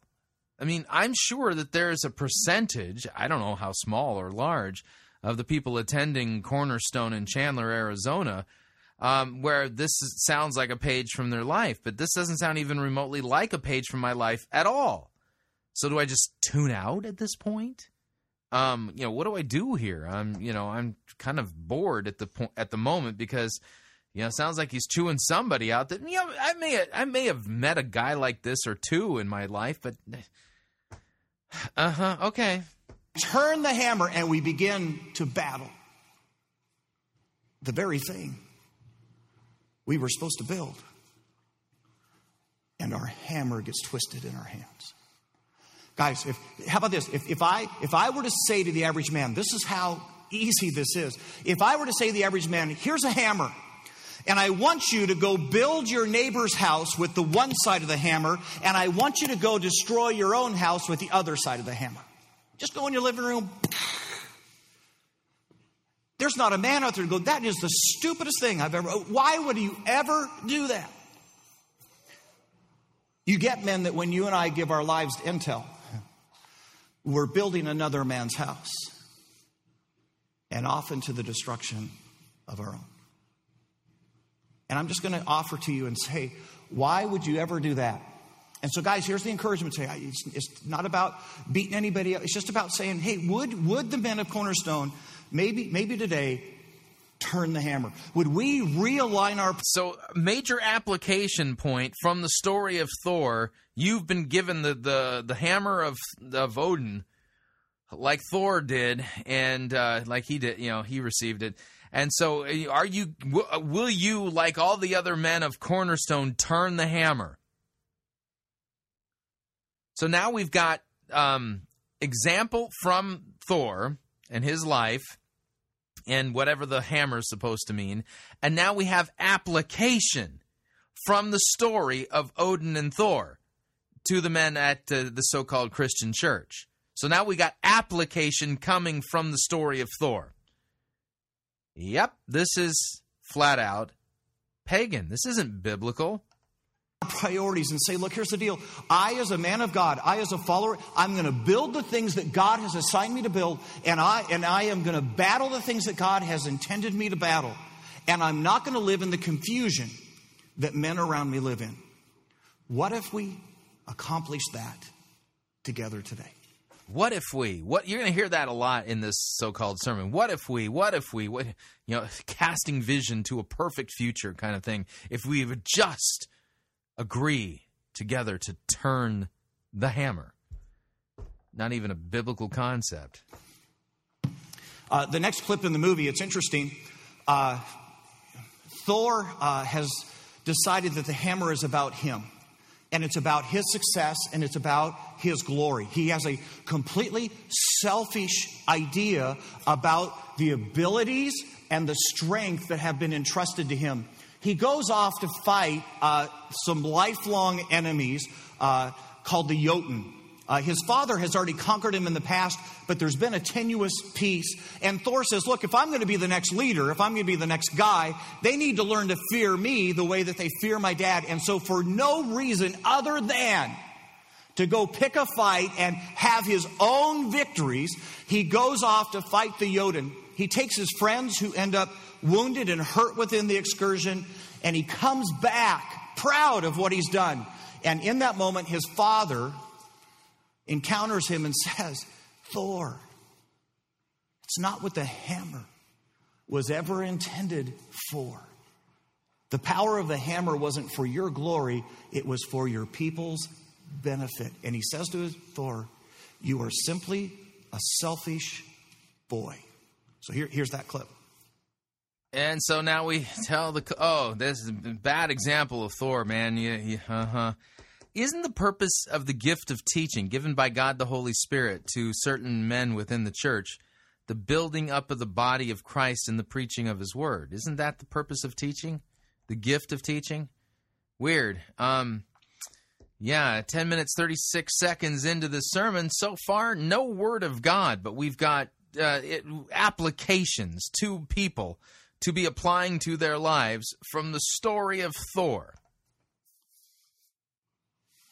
So here's the question. What would happen?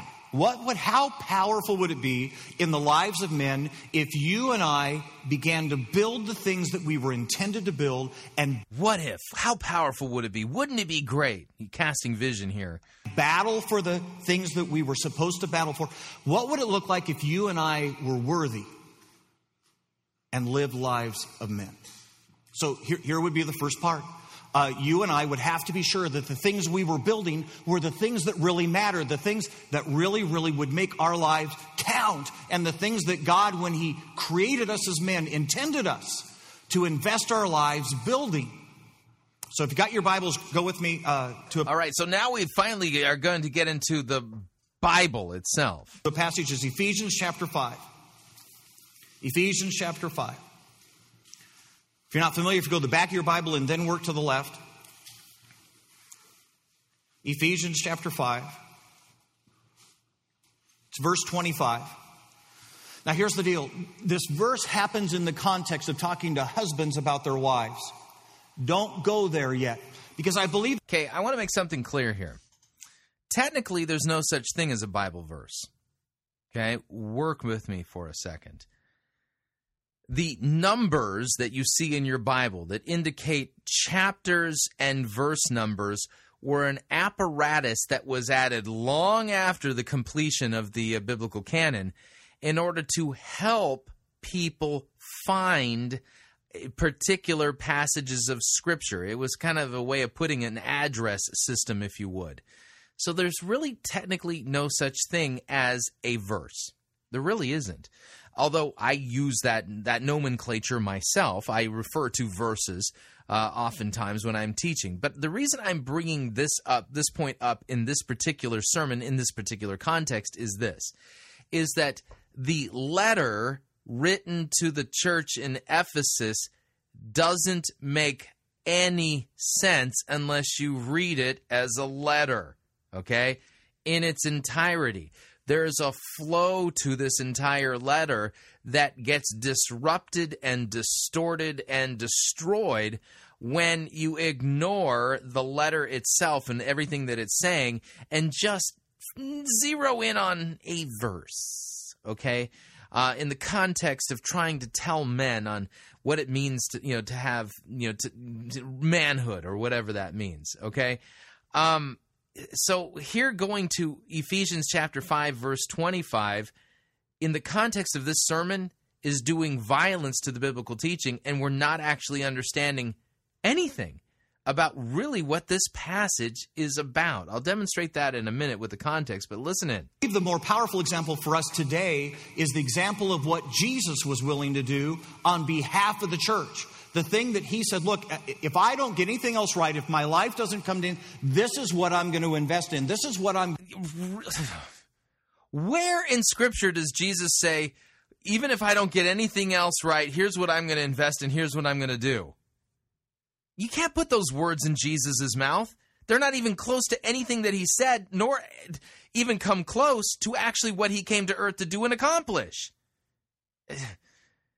I'm going to build with my life. That's what I'm going to do.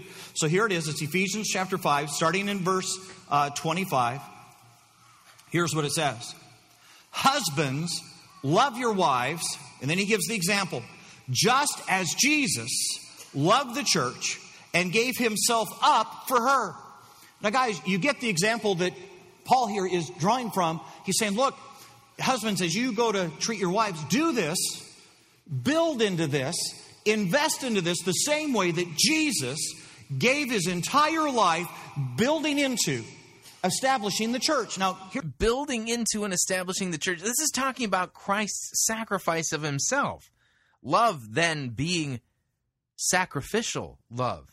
Now, let's take a look at this. It's tough to start here in Ephesians chapter 5. The reason why is because the opening part of Ephesians is all about the gospel. Okay, let me read a couple of passages from the opening section of Ephesians so that you get what I'm saying, because the therefores, these imperatives regarding our sanctification, don't make any sense when they're divorced from and spoken apart from the gospel. So let's take a look at Ephesians chapter 1. We'll take a look at the opening passage itself, starting at verse 1. Here's what it says. Paul, an apostle of Christ Jesus, by the will of God, to the saints who are in Ephesus and are faithful in Christ Jesus. Grace to you and peace from God our Father and the Lord Jesus Christ. Blessed be God, the Father of our Lord Jesus Christ, who has blessed us in Christ with every spiritual blessing in the heavenly places, even as he chose us to be in him before the foundation of the world, that we should be holy and blameless before him. In love, he predestined us for adoption as sons through Jesus Christ, according to the purpose of his will, to the praise of his glorious grace with which he has blessed us in the Beloved. In him we have redemption through his blood, the forgiveness of our trespasses, according to the riches of his grace, which he lavished upon us in all wisdom and insight, making known to us the mystery of his will, according to his purpose, with which he set forth in Christ as a plan for the fullness of time to unite all things in him, things in heaven and things on earth. In him we have obtained an inheritance, having been predestined according to the purpose of him who works all things according to the counsel of his will, so that we who were first to hope in Christ might be to the praise of his glory. In him also you when you heard the word of truth, the gospel of your salvation, and you believed in him, you were sealed with the promised Holy Spirit, which is the guarantee of our inheritance until we acquire possession of it to the praise of his glory. Fast forward a little bit to chapter 2. And you were dead in trespasses and sins in which you once walked, following the course of this world, following the prince of the power of the air, the spirit that is now at work in the sons of disobedience, among whom we all once lived in the passions of our flesh, carrying out the desires of the body and the mind, and we were by nature children of wrath like the rest of mankind. But God, being rich in mercy, because of the great love with which he loved us, even when we were dead in our trespasses, he has made us alive together with Christ, and by grace you have been saved, and raised us up with him, and seated us with him in the heavenly places in Christ, so that in the coming ages he might show the immeasurable riches of his grace in kindness towards us in Christ Jesus. For by grace you have been saved through faith, and this is not your own doing, this is the gift of God, not a result of work, so that no one may boast, for we are God's workmanship, created in Christ Jesus to do good works, which God has prepared beforehand that we should walk in them. Therefore, remember that at one time you Gentiles in the flesh, called the uncircumcision by what is called the circumcision, which is made in the flesh by hands, remember that you at that time were separated from Christ, alienated from the commonwealth of Israel, and strangers to the covenant of promises. You had no hope and without God in the world. But now in Christ Jesus, you who were once far off have been brought near by the blood of Christ. For he himself is our peace, who has made us both one and has broken down in his flesh the dividing wall of hostility by abolishing the law of commandments expressed in ordinances, that he might create in himself one new man in place of the two, and so making peace, and might reconcile us both to God in one body through the cross, thereby killing the hostility. You see, the whole first portion of the letter is a retelling, a reaffirming of the gospel, okay? So by the time you get to chapter 5, the therefores hinge on the gospel text itself, and you can't separate the two, or you end up engaging in moralism, okay? So Ephesians chapter 5, verse 15, in light of the mercies of God, in light of the fact that God has given us the gift of salvation, grace, and faith in Christ, and he has torn down the hostility by his blood, he's redeemed us, purchased us, predestined us, and all of that, right? In light of all of that, verse 15, chapter 5, so look carefully then how you walk, not as unwise, but as wise, making the best use of the time because the days are evil. Therefore, do not be foolish, but understand what the will of the Lord is. And do not get drunk with wine, for that is debauchery, but be filled with the Spirit, addressing one another in psalms and hymns, spiritual songs, singing and making melody to the Lord with your heart, giving thanks always and for everything to God the Father in the name of our Lord Jesus Christ, submitting to one another out of reverence for Christ. Wives, submit to your own husbands as to the Lord, for the husband is the head of the wife, even as Christ is the head of the church, his body, and is himself its Savior. Now as the church submits to Christ, so also wives should submit in everything to their husbands. Husbands, love your wives as Christ loved the church and gave himself up for her, that he might sanctify her, having cleansed her by the washing of water with the word, so that he might present the church to himself in splendor, without spot or wrinkle or any such thing, that she might be holy and without blemish. And in the same way, husbands should love their wives as their own bodies. He who loves his wife loves himself. For no one has ever hated his own flesh, but nourishes and cherishes it, just as Christ does the church, because we are members of his body. Therefore, a man shall leave his father and mother and hold fast to his wife, and the two shall become one flesh.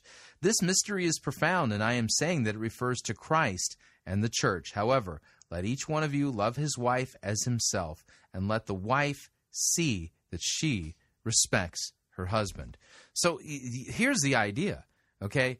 That passage doesn't make sense unless you first read the opening half of Ephesians, which talks about Christ's forgiveness and mercy and how he gave himself for us, rescued us from the wrath of God and transformed us and gave us the gift of salvation and grace and mercy and forgiveness. All of that, right?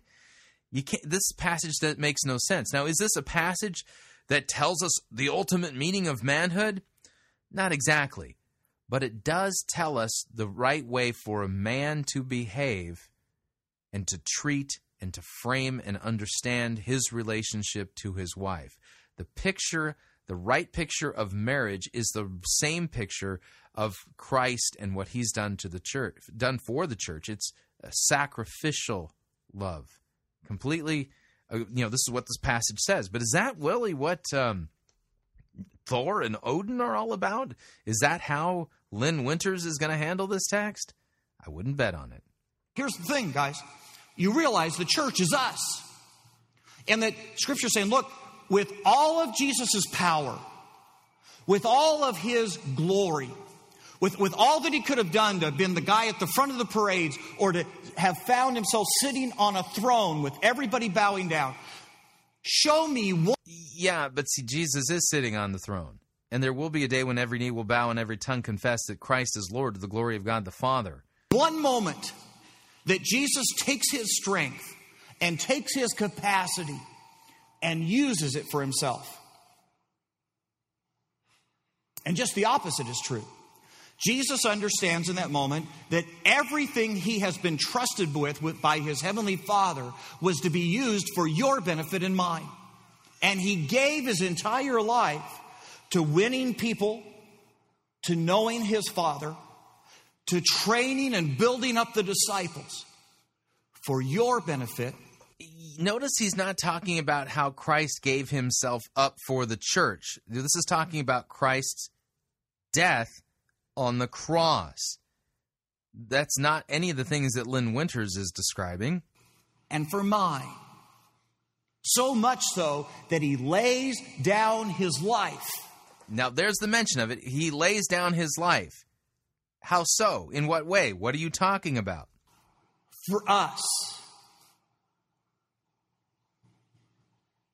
It just reinforces how crucial it is, guys. It's so close to preaching the gospel and yet so far. I was almost going to play the gospel nugget soundbite, but that really wasn't it.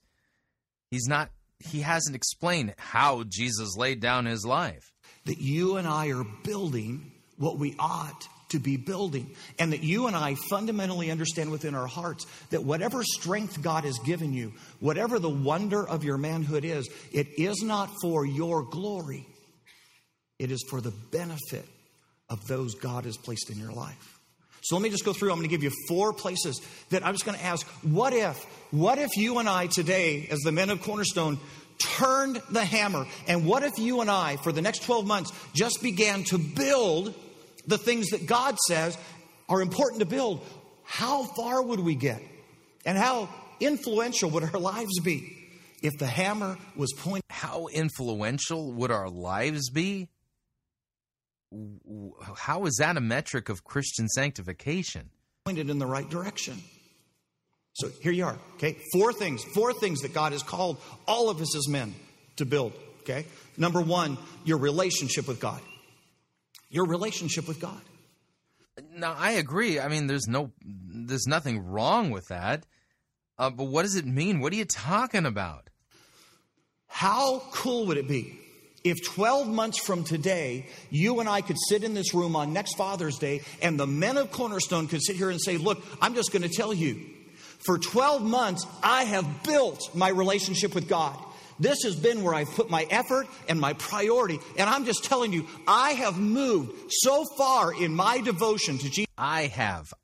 This is all law, no gospel. Law. Do. Jesus Christ in the last 12 months. I have learned so much scripture in my life. I have become so much more like Jesus because I have been building this into my life. My walk with God has been my primary building concern in my life. And I can tell you that I am exactly where God hoped I would be on this Father's Day in my walk with God. How different would our lives be if we were... How different, how cool would it be? why don't you just preach the word? Open up like Ephesians and start at verse 1, chapter 1, and start reading and exegeting the text. Building. What we're supposed to build as men. How cool would that moment be? Second thing, you're to be building into your relationship with your wife. And guys, I'm just going to tell you, and this is the mistake that you and I won't make, is that so many men believe that what our wives want from us is providing their material needs. And can I tell you that at the end of the day, unless you married a gold digger, and I don't want to see a raise of hands,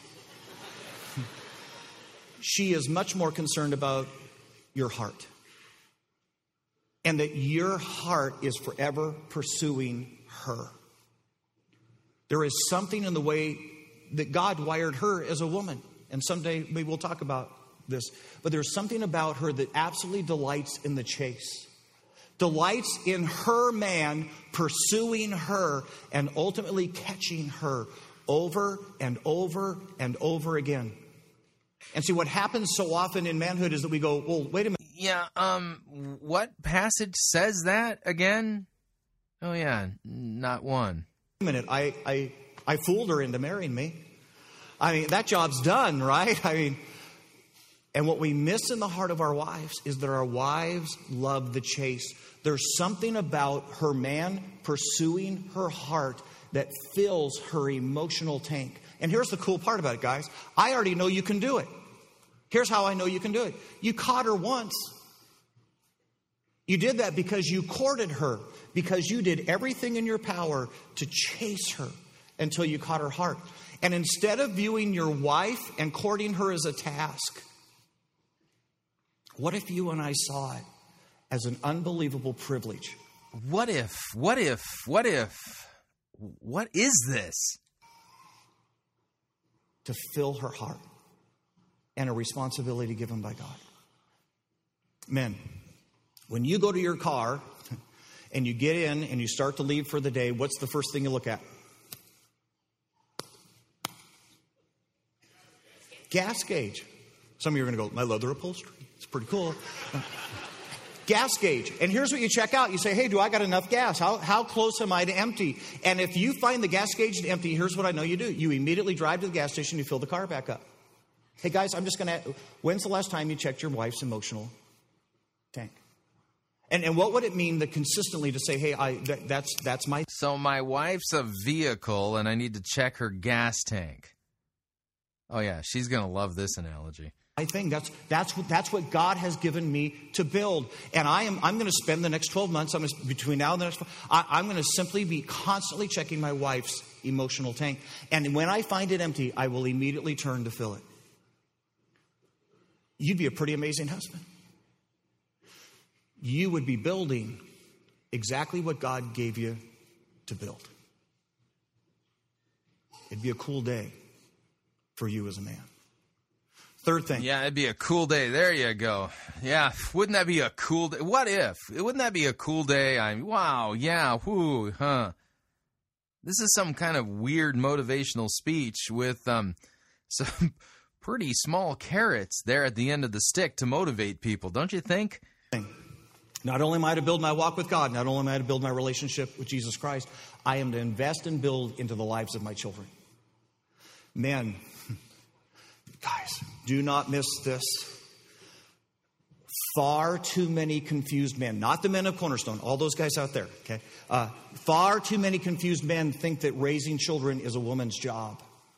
And if you believe that, you've missed the power of the hammer. You've missed the influence of a father. Missed the power of the hammer. Here we go again. And I'm going to tell you that there are lessons and there are measurements that will be placed and markers in the lives of your children that will always be a reference point to you. I guarantee you, children take their moral compass from their dads. As much as mom says, as much as mom tries to instill, it is the voice of the dad that ultimately has the loudest and strongest influence on the moral compass. And I'm just going to tell you, how cool would it be? How cool would it be if the men of Cornerstone... Yeah, how cool would it be if you actually opened up a biblical text and actually preached from it? Cornerstone said, look, here's the deal. We're not letting any magazines like that into our homes. We're going to put some safeguards on our computers. You're never going to see Dad looking at that. We're not going to have premium channels on our TV because you and I know what premium channel means. You know, there's plenty of pagans out there who don't have premium channels. That doesn't mean that they're truly moral in the eyes of God. And we're not going to do that because here's the deal. I don't want my daughter to ever see her dad leering at women that way. I don't want my daughter to ever think for even a moment that the way to get the affection... Now, can I ask the obvious question? Why? Why? Okay, now, don't get me wrong here. I'm not advocating immorality. But in the context of this sermon, why shouldn't a guy look at a woman with lust in his heart? What's wrong with it? Why would it be, quote, cool if, your daughter never saw you take a sideways glance at a woman? Why would that be cool?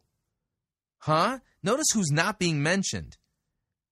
A holy and righteous God who will judge the living and the dead.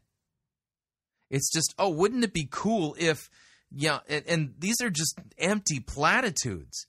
But nowhere are we actually getting the real standard for biblical holiness. Nowhere are we even being taught true holiness.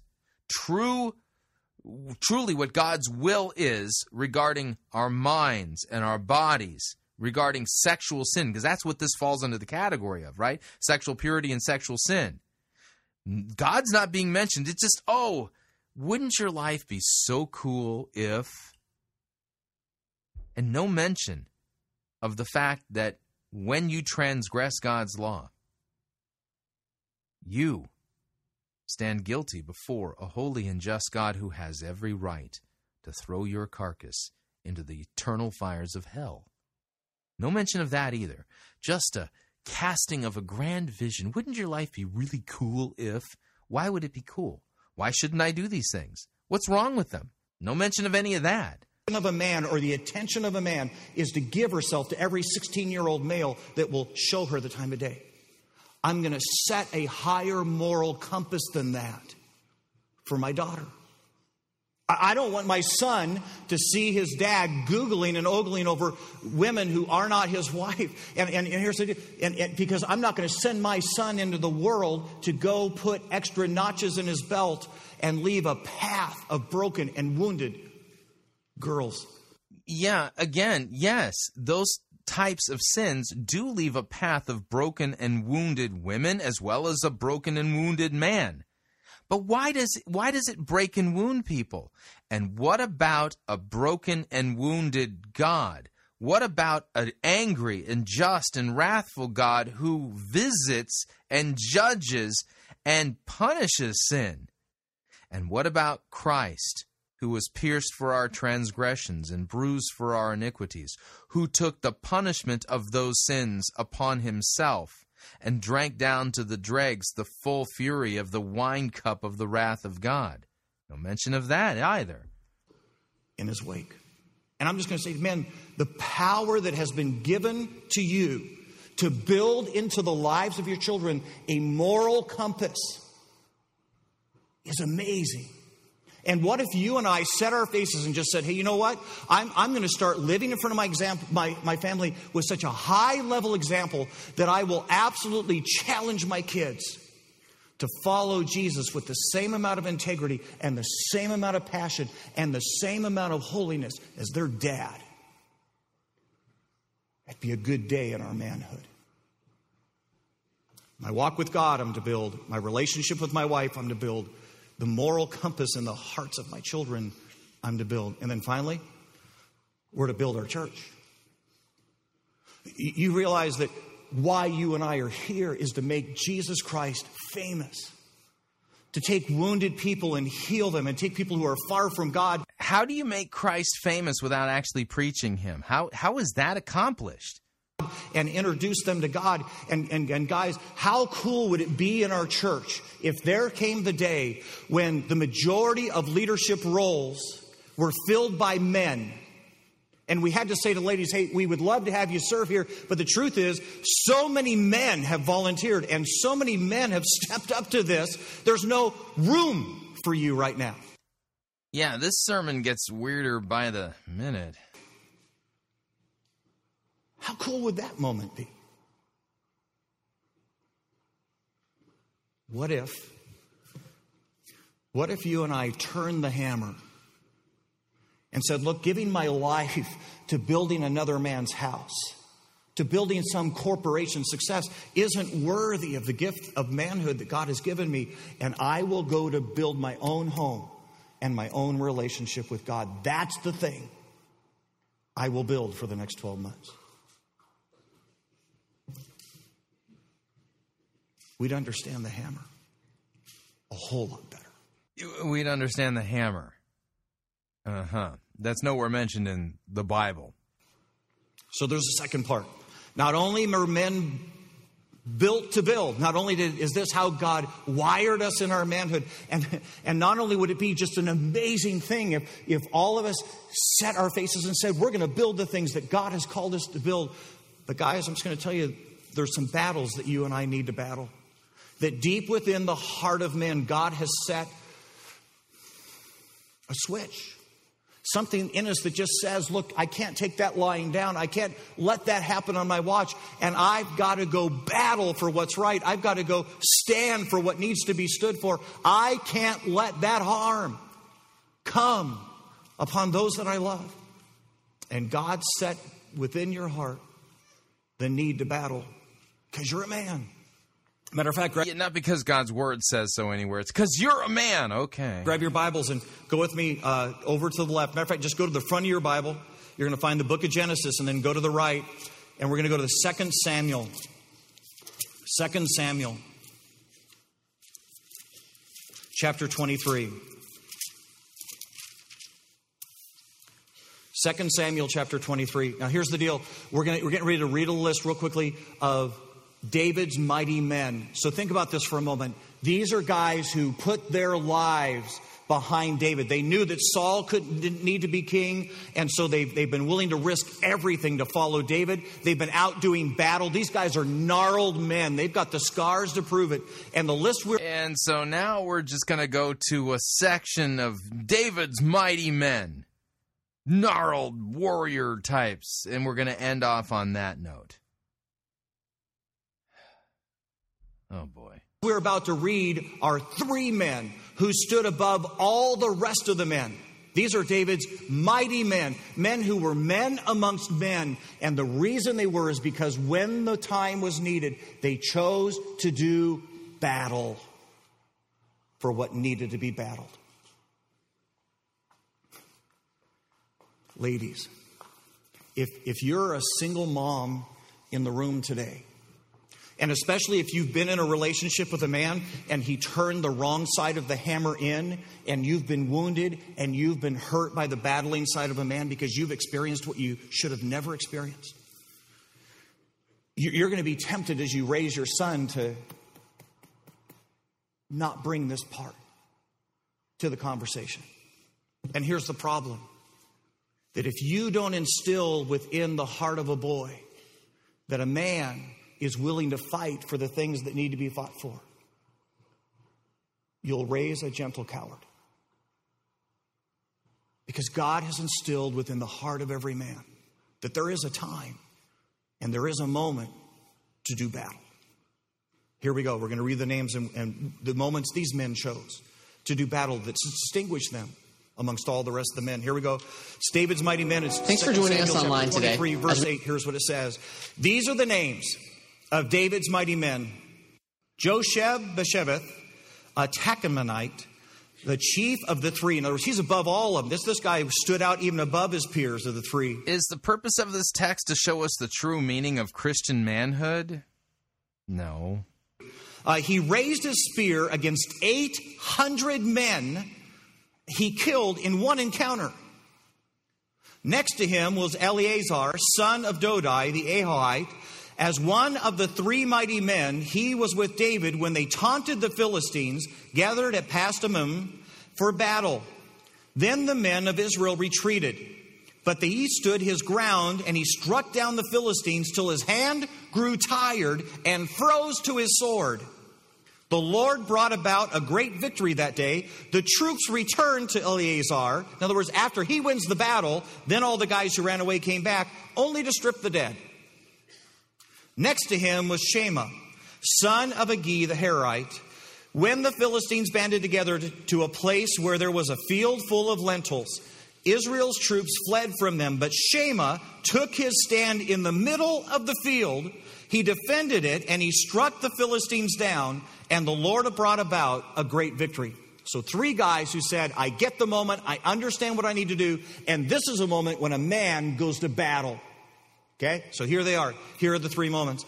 Number 1 is Josheb, and it says of Josheb, he stands and battles 800 by himself. Now, guys, I'm just going to ask, how crazy is that?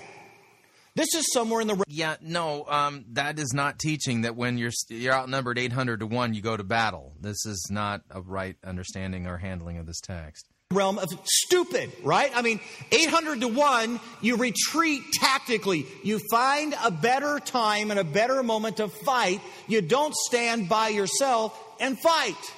Unless you're a man who says, this moment is about doing the right thing. No, unless you're a man who lived in ancient Israel and understood the promises of God regarding putting the enemies to flight and how many could do it. There's biblical promises given to the nation of Israel, and they're fulfilled in these men. This moment is about standing when others run. And when it comes to doing that which is right, I'm not going to compromise my ethics. I'm not going to lie my way out of this. Linn Winters compromised his ethics long ago when he chose not to preach the Word of God in context and not to rightly handle the biblical text. This is a form of immoral behavior. I'm not going to do whatever is easy. I'm going to do what needs to be done in this. I'm going to do the right thing in this moment, and I don't care what everybody else is doing. I'm simply going to stand with no excuses and do what's right. It's a man who says, look, here's the deal. My marriage isn't what my marriage probably ought to be. And I could sit here right now and I could say, look, if I stand up and I begin to really invest in my marriage, it would be a lot of help if my wife would join in with me. But I already know she won't. It'd be a lot of help if my kids would show me just a little bit of respect. But there's just no chance for that. And rather than offer the excuse, rather than say, if they're not going to do what they ought to do, then why would I do what I'm going to do? This is a guy who says, no. This isn't about anybody else. This isn't about what's easiest from here. This is about what ought to be done.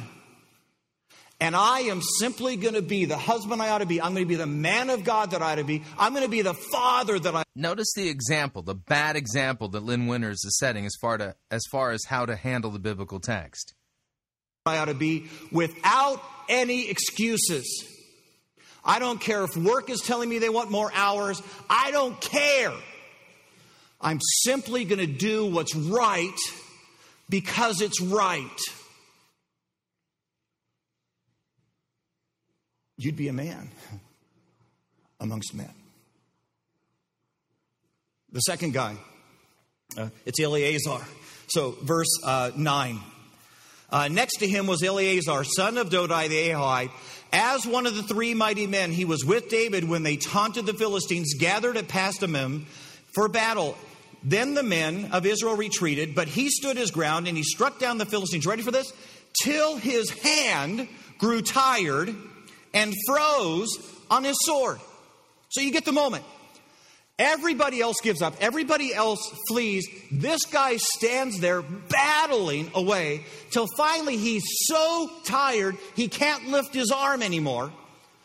His friends have to come and peel it. And how is this a picture of biblical manhood again?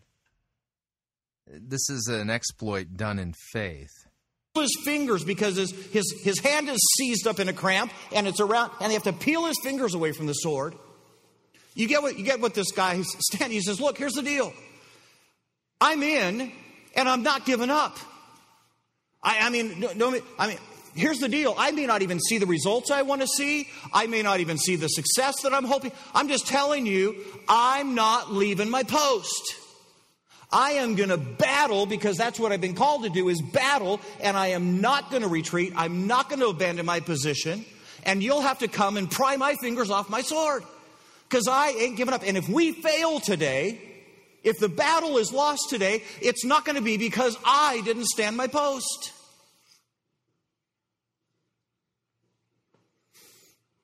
A couple of years back, and I got to be careful. I don't want to share any names in the story because some might recognize the names. But a couple of years back, I ended up on a day when there was somebody who was promoted in leadership over the top of me. I really, from the very beginning, just thought it was an absolute mistake. And matter of fact, I called that person's supervisor, when the decision was made. I just said, I just got to say out loud, I don't understand that promotion.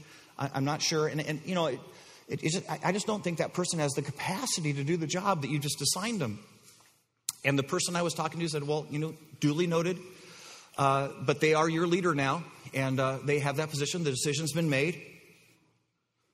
And we hung up the phone. And I was left with a really tough moment in my life because every part of me wanted to say, this guy's going to fail. I mean, this guy doesn't even come close to having the abilities that he needs. Success is just, I can't even imagine success. So what do I do now? Do I retreat from the field? Do I, stand and watch his demise? What do I do? And in that moment I chose. I chose not because I wanted to. I chose not because my heart was excited about it. I chose because it's what a man does to support my leader.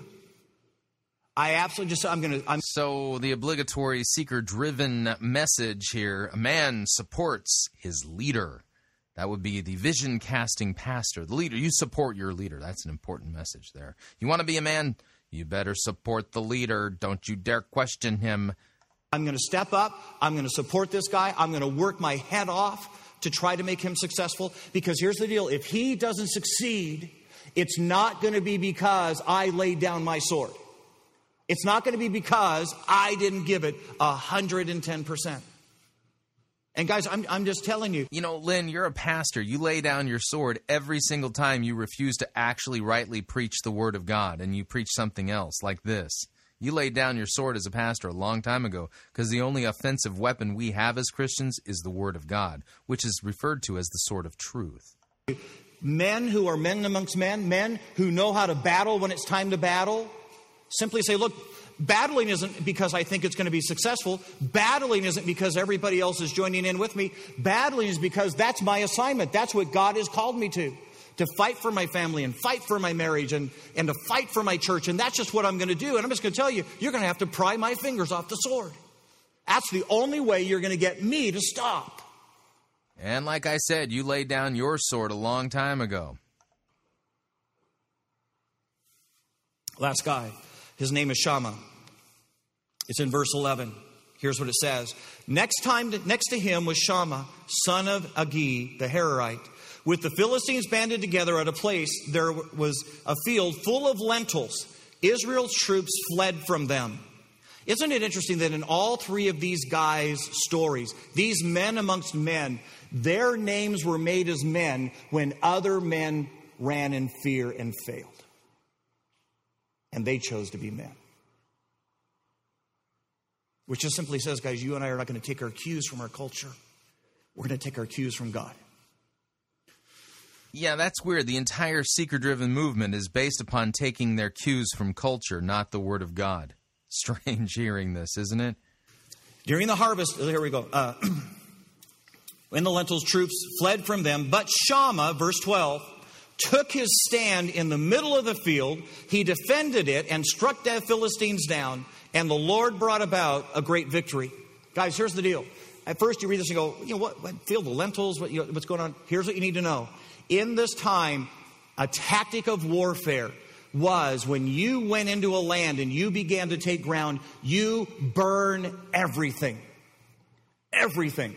Because what you can't accomplish with the sword, you can accomplish with starvation. So as you go and as you start to conquer a land, not only do you kill every male you can, you then burn everything so that everybody who's left starves to death. At the very least, it takes them decades to be able to recover economically and ever be able to come back and attack you. And here's what Shammah knows as he stands in that field. If I give this field up, The women and the children will suffer. And so he stands. He stands in the gap. He defends the defenseless. He steps up for the weak and he says, not on my watch. You will not inflict any harm here as long as I'm here. Years ago, some of you know my story. My parents were divorced. I was living at my uncle's house. We'd mow lawns all summer long. He was a commercial landscaper, and we'd mow lawns together. And he always had other guys on the crew. There was this one guy on the crew named Randy. And the truth was, I kind of liked Randy, and I thought he was kind of a cool guy. He was about 5 years older than me. And so I did what every 13-year-old punky kid does. I started picking on Randy to get his attention. You know, that's what you do. And so Randy finally decided one day he'd had enough of this bratty little kid. And so he took me out in the front yard at my uncle's house and started whooping the holy fire out of me. I mean, he was going at it. It was interesting because at first my uncle watched. I think my uncle figured I deserved much of it. What actually is good parenting, by the way. And so he watched as Randy kind of, messed with me and beat me up a little bit. But there came a part where it kind of crossed the line. And Uncle Marty said, oh, okay, that's too far. The kid doesn't deserve that. And I remember my Uncle Marty stepping up. And he said to Randy, he said, would you ever consider wrestling a man? And Randy goes, oh, yeah. My Uncle Marty turned that boy into a pretzel.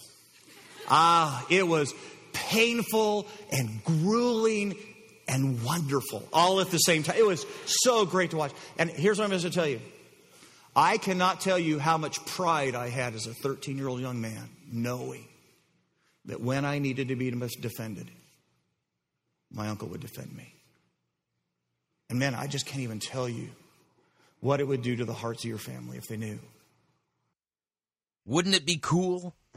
If the time was needed, you'd stand in the field and you'd go to battle for them. That you'd be able to say to those God has trusted to your care,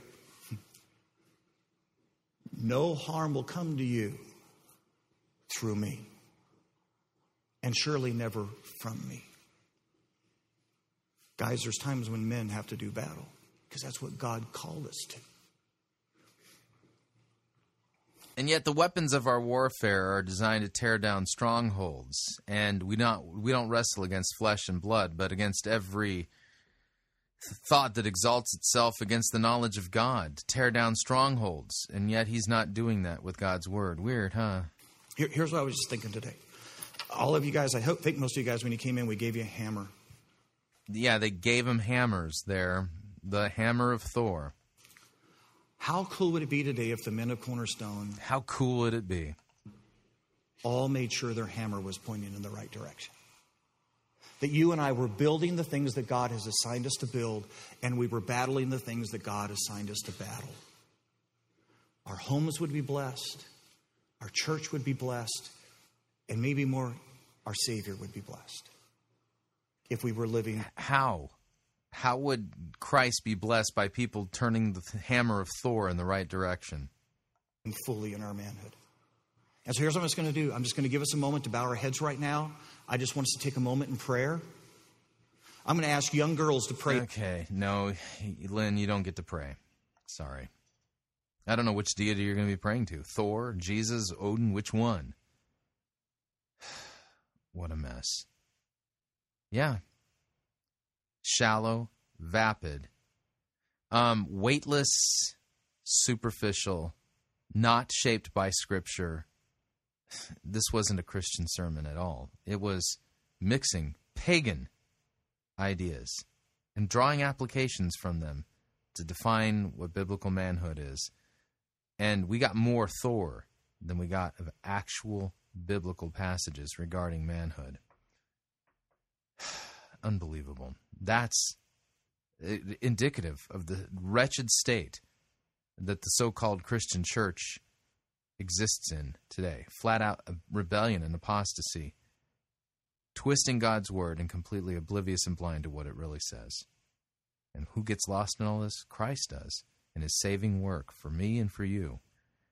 Yeah, that's who gets lost, and as a result of it, sinners are not brought to penitent faith and trust in Christ for the forgiveness of their sins, but faith in their own ability to apply a metaphor from the life of Thor to achieve so-called manhood. Absolutely sad. So what'd you think? Love to get your feedback. If you'd like to email me regarding anything you've heard on this edition or any previous editions of Fighting for the Faith, you can do so. My email address is talkback@fightingforthefaith.com, or you can subscribe on Facebook. It's facebook.com/Pirate Christian, or follow me on Twitter. My name there, @Pirate Christian. Till tomorrow, may God richly bless you in the grace and mercy won by Jesus Christ, his vicarious death on the cross, for all of your sins. Amen.